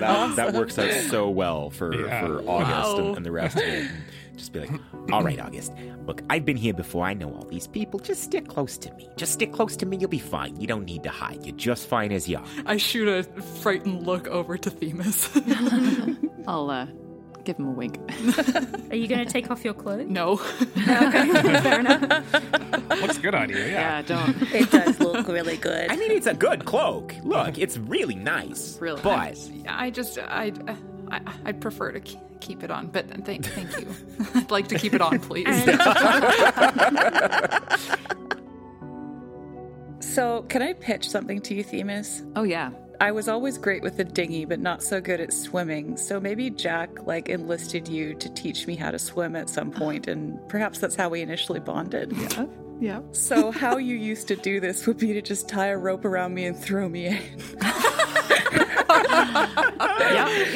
And when I almost drowned, I kind of took a little column A and a little column B and came up with this ritual that I do when I want to commune with the river. So, just gonna need your help for old time's sake there, Themis. Yeah. And hand you the rope.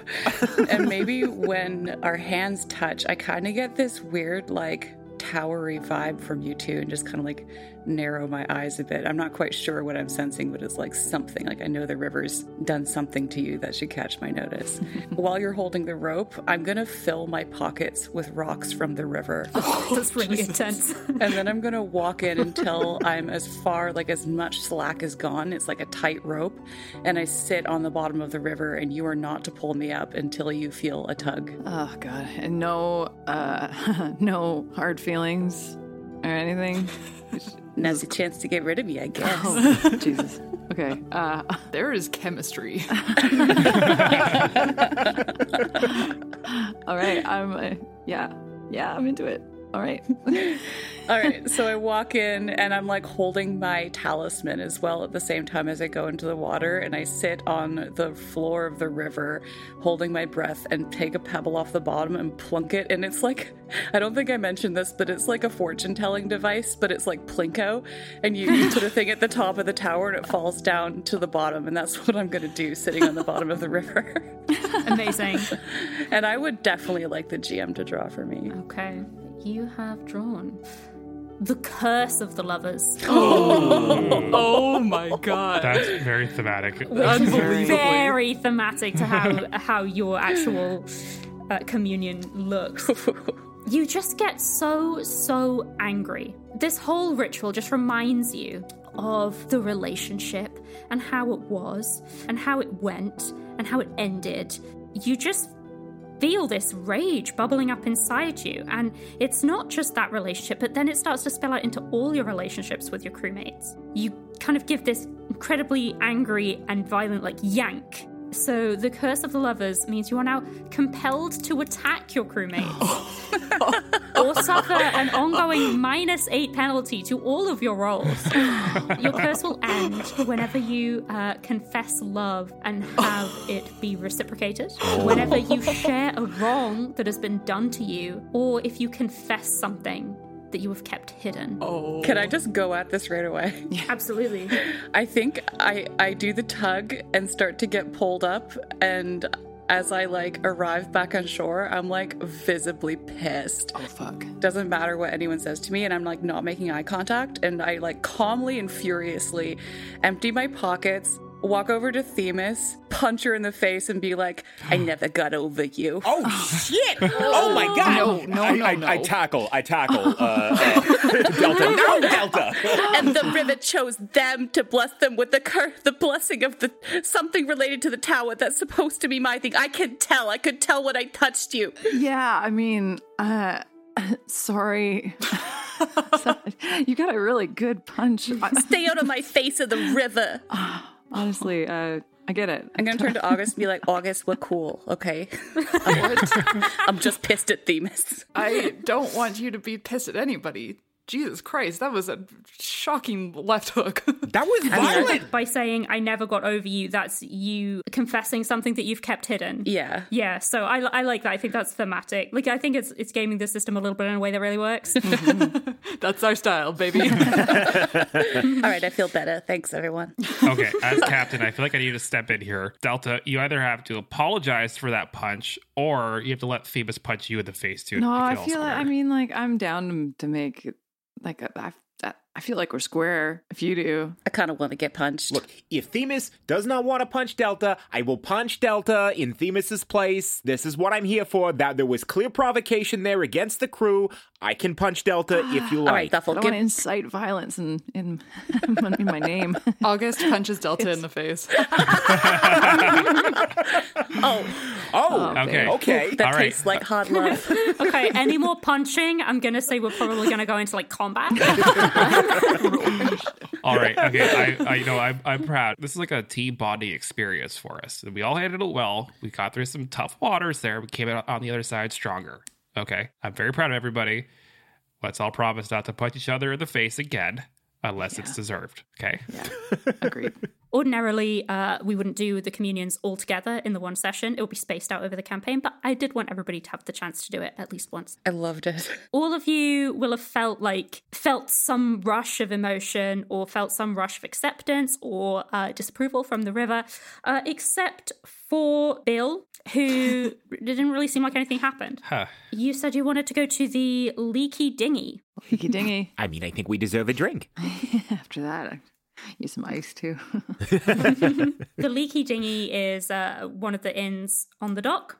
So it is right there. You can go in. It was Duffel that has been to the Leaky Dinghy before. So Peter, do you want to describe the place a little? I think it's very seafaring themed. It's not the nicest pub on the block by any stretch. It's but it's cozy, fading paint. I think the sign of the Leaky Dinghy, like, appropriately is hanging off of just one chain, and so it's like hanging askew, and like the rain is dripping off of it, right? So it gives it this very leaky quality. It's leaky on the inside too. They don't bother to fix it. They keep it, leaky for the theme. So there's like buckets and stuff around catching the leaks because it's raining right now. Fishing nets up in the rafters and some like fishing paraphernalia. Very like river focused stuff. There's some dead seagulls on the floor for some reason. Like they're peanut shells of yore.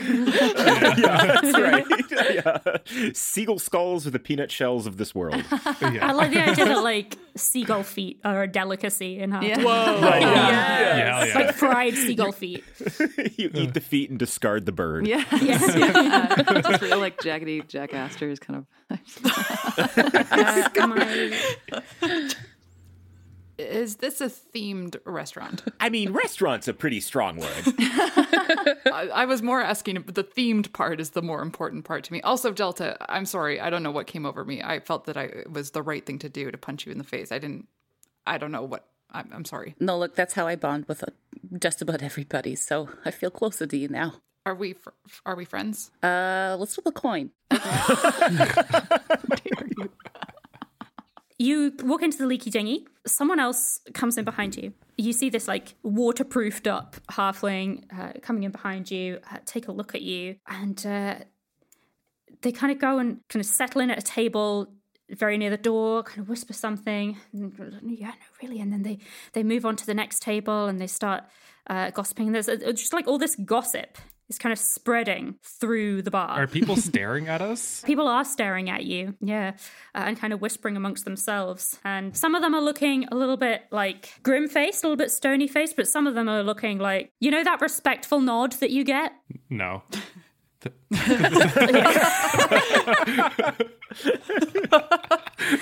don't know if this is just a thing that like British dads do, but like if you do or say something that they approve of, like if you take the right beer or like if you shoot well at pool or something, they'll just give you this like this like very gentle like nod with this sort of Yeah, noise perfect. associated with it. I don't know if that's a universal dad thing or... We have that flavor of dads here too. You have that? Cool. Okay, great. Yeah, it's nice to know that that is an internationally recognized symbol of dad.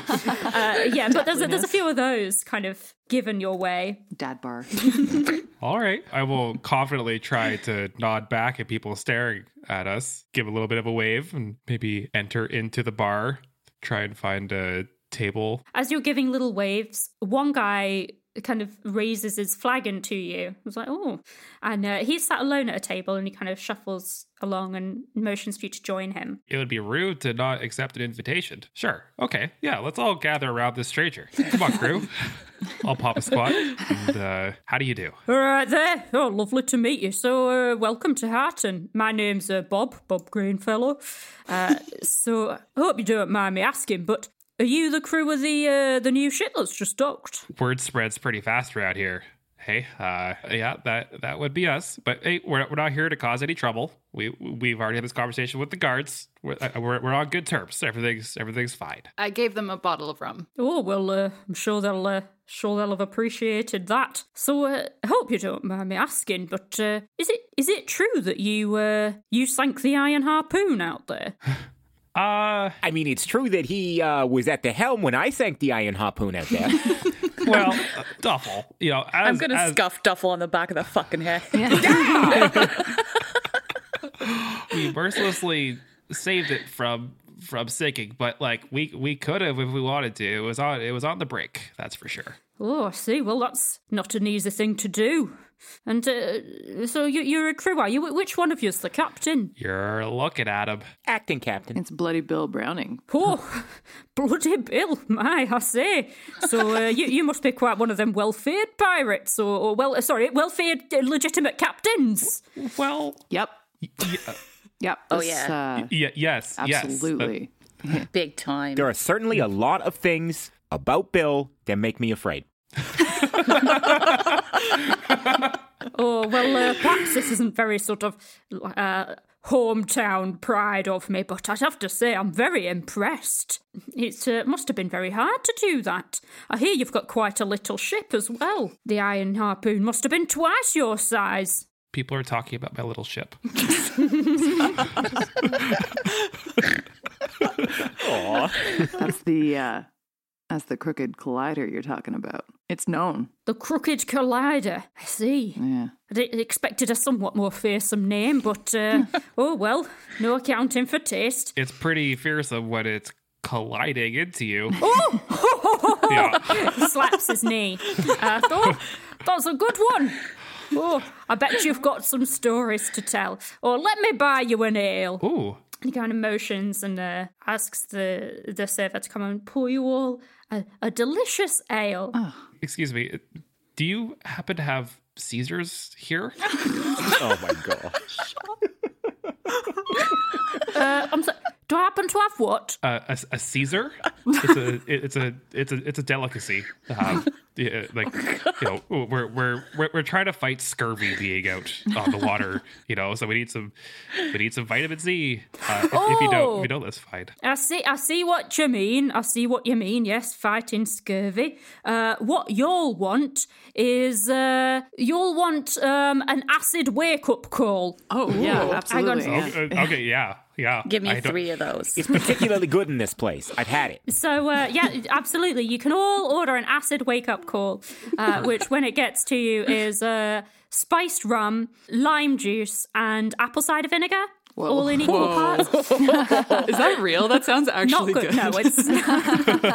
Oh, my sinuses. Wow. And it's served hot. I see why they call this place the Leaky Lagoon or something. I can't remember. But I, too, am leaking from my face after that. And you're going to be leaking from other places in about 3 hours. This stuff goes right through you. I'm just realizing now that Caesars are probably a Canadian thing. They are right? Canadian. They are. Yeah, I don't know what specifically Caesar Canadian. is, but I gathered from context that it's a cocktail. It's a Bloody Mary, but with clam juice. Bloody Mary. Clam juice instead of tomato juice. Oh my god, that sounds disgusting. It's really good. It is really good. I don't It's a mean clam to insult and your tomato. culture. Yeah, clamato. You love or hate it. Yeah. Yeah. And we drink them out of bags. Yeah. So you've got your acid wake-up calls, and you're chatting to Bob. So Bob he's small even for a halfling. Like, he looks a little bit shriveled. He's got like dark skin and like kind of Einstein-y white hair. And he's got very, very thick brass-rimmed glasses on his face. So he orders your acid wake-up calls and is like, oh, it's on me. It's always nice to meet some people who've got some stories and, seem to have a bit of something about them. Well, Bob, we'll have you know that we are looking for a way to get our former captain back. I don't know how much you know about the source. If you might happen to have any information about that, like, we're kind of just sailing blind at this point. The source of the river. You trying to get there? That's the end goal. Yeah. Oh, well, I mean, usually I'd say that you were on a bit of a fool's errand, but I see that you do know your way around a ship, so I suppose if anybody can do it, perhaps it's you. Obviously, I don't know much about the source. I mean, I've heard some say there is no source of the river, that it just carries on from the sea to, well, maybe another sea. Or a well, or maybe a large puddle. I mean, still a source, right? So what you're saying is at the end of the journey could just be any type of source of water that you could imagine. I know that the legend says it's underground, obviously. There's a very difficult and deadly series of caves to get through. We have to go through. Look, I realise I'll sound like I'm sort of peddling you something, but, well, I'm a tinkerer, you see. I'm an inventor. I like to think of myself as something of a forward-thinking hobbit. I pick up some things. I've got strange devices, and sometimes I acquire strange items. Now, I don't know if it's any use to you, but what I do have is a part. It is rumoured to be a part of a map of the caves on the way to the source. And he leans in at this point when he finishes. Like looking around. Well, yeah, that would be very helpful. So what's it going to take? What's it going to take to separate you from this piece of map? And would it take a bottle of rum? Because I do have one. Yeah, he does have one. Oh, well, that would be rather kind of you. I tell you what, why don't you come back to my shop when we finish these drinks? You can. It's just on the high street, just round the corner there. It's not far, and I can show it to you if you like, and we can talk, pricing or exchange of favours or something like that. Why don't you tell me this, Bob? Do you like living here? Oh, well, is this a threat? Do you like living, Bob? Do you like living here? Like, what I'm getting at is, like, do you ever just want to explore the world? I'd love to explore the world, but it's a difficult world for halflings out there these days, you understand. The captain, Captain Copperbottom, she's the head of the militia around here. She works very hard to keep us all safe. And I know she spent some time outside of Harton, but she says it's not really... It's better to stay here, she says. That's fair. I'm not going to force you to do anything. I just wanted to put it out there. We are one crew member down on our ship. Well, so... I mean, for the moment, because, of course, we will get Jack back, at which point we'll be full up. I'm just saying, you've bought us a round of drinks, and in my books, that means I can trust you with my life. So if you want a job on the ship, you could just take that map with you and join us out on the open water. See the world that's beyond this town. I'm not sure if the acting captain has hiring privileges. I don't know. I think so. I scuff him again. Delta! Less work for us to do. Give me a break. That would be an honour. Do you really mean it, Captain? I get very serious, and I lean in and I look in his eyes. I mean it more than anything. Would you join us, Bob? He looks awed, almost starstruck. Well, I have always wanted a bit of an adventure, and I am getting on a bit now. You say you're trying to travel to the source. I mean, it's a wild adventure, that's for sure, and I doubt we'll ever come back. I doubt you would ever see your home again. But just like the rest of us here, we've all taken a vow to go to the source, no matter what. We've all given up everything in the pursuit of everything.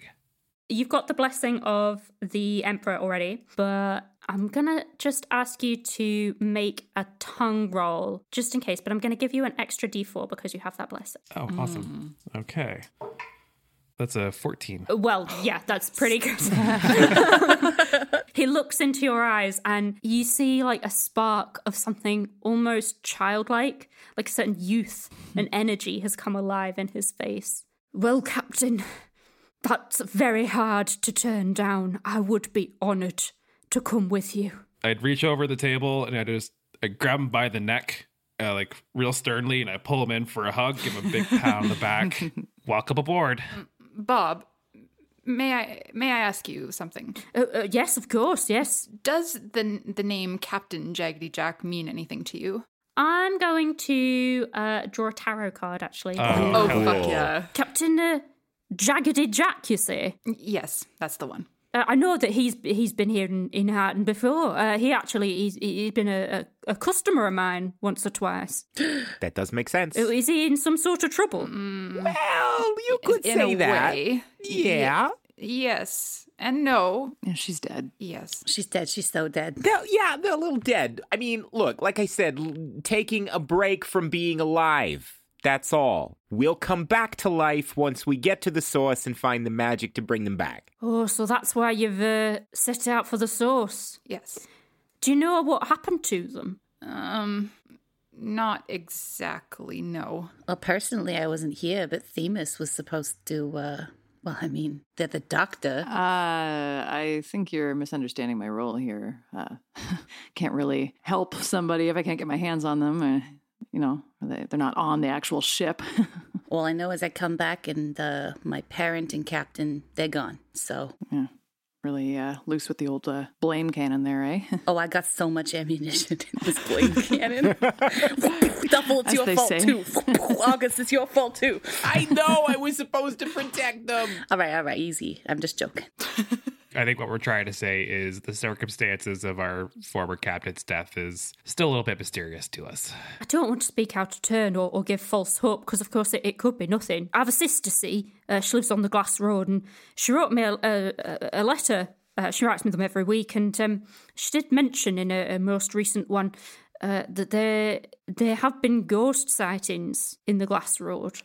They do say that the ghost is that of a former captain that made an oath and didn't manage to keep it before they died. I suppose that could be your Captain Jaggedy Jack. It's gotta be Jack. It's got to be Jack. It's got to be Jack. We've got to find this ghost, because then if Jack can tell us what happened to them, and we can get to the source, and we can figure this out. Oh my goodness, yes. Bob, your sister, is she single?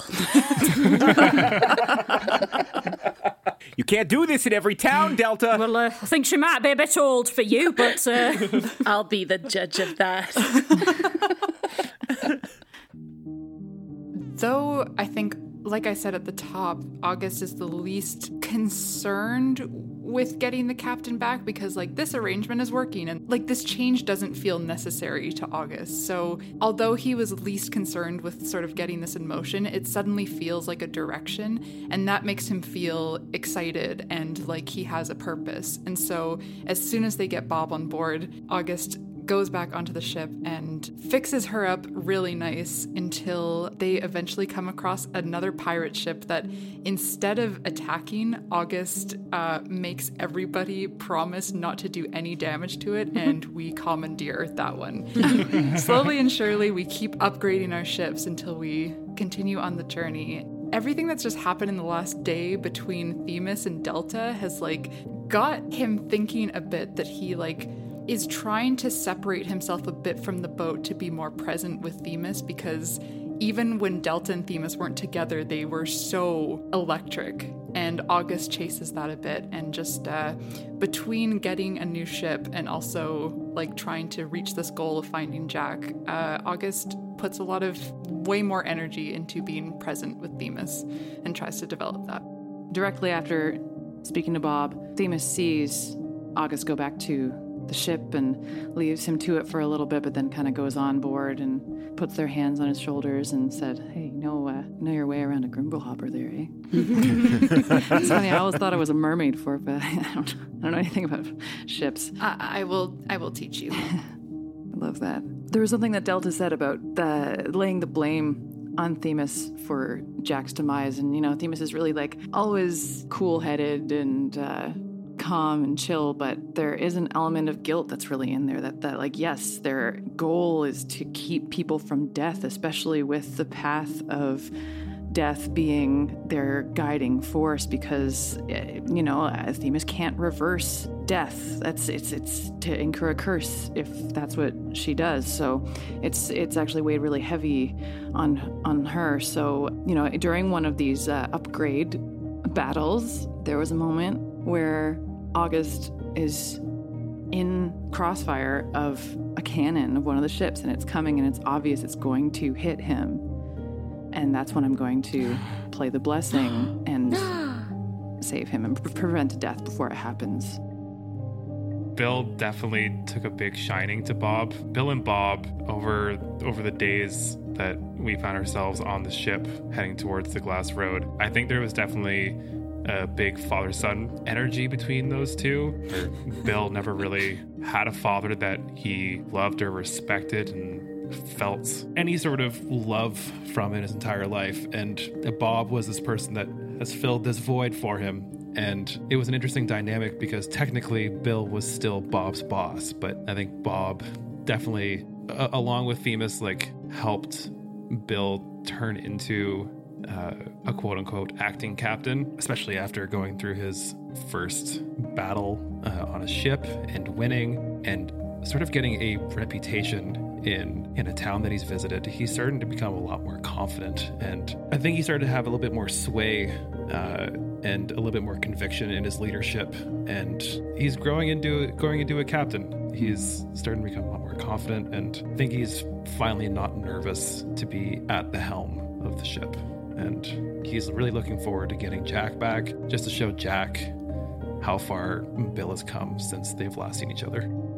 Yeah, it's actually funny, Sean. There's some elements of your relationship with Bob that I was thinking similarly for myself, and I think that to some extent, while Duffel was hesitant to have somebody new on the crew, here's another halfling. Here's somebody who can teach Duffel a little bit more about his own culture and history.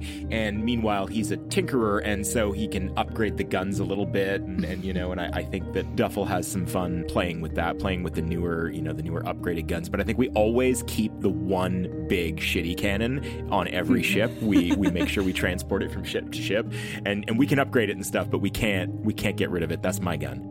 As the journey goes on a little bit farther, Duffel starts to get a little more comfortable with this crew as it is, and it's not like Duffel's forgotten about Jack or put that to rest or anything, but the goal, I think, for Duffel, who's become close to Bob and even warming to Bill in a leadership role, yes, I think that the journey for Duffel becomes more about let's all accomplish a thing together than let's get our captain back, and so he does a bit of growing that way. Duffel finds every opportunity to sort of show his affection by putting himself in danger for others. The bonds between him and Bill probably strengthen, after a couple times of like Duffel jumping in and like taking a sword for Bill here and there, and just with like a bloody thumbs up on the ground saying like, I got you, and that's his way of saying like, yeah, all right, you're the captain.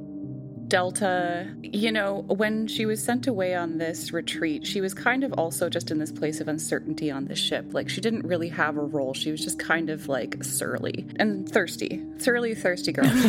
And when she came back and Jack was gone, I think despite the fact that she tried to seem a bit detached from it, her family structure was in jeopardy. That is her main driving force for getting Jack back. And I think if she looked deep enough, she would realize that it was more about that than even about missing Jack. As the journey continues, she kind of becomes more and more certain that the family unit is going to be okay as long as she can prevent disaster.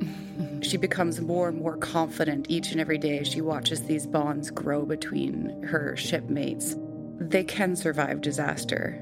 Every night her hope grows as she climbs into the crow's nest, lights up 2 cigarettes, and sings her little blessing over the crooked collider. Bless us, O river, take us to the source. Bless our crooked collider, keep us on the course, take us down the river, keep us on track, navigate us gently all the way to Jack. Oh,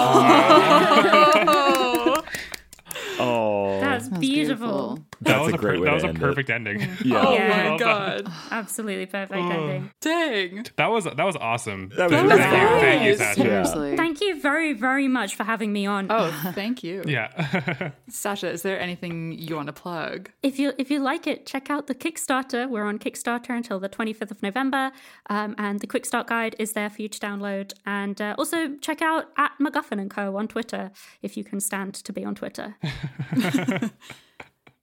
Bless us, O river, take us to the source. Bless our crooked collider, keep us on the course. Take us down the river, keep us on track. Navigate us gently all the way to Jack. Bless us, O river, take us to the source.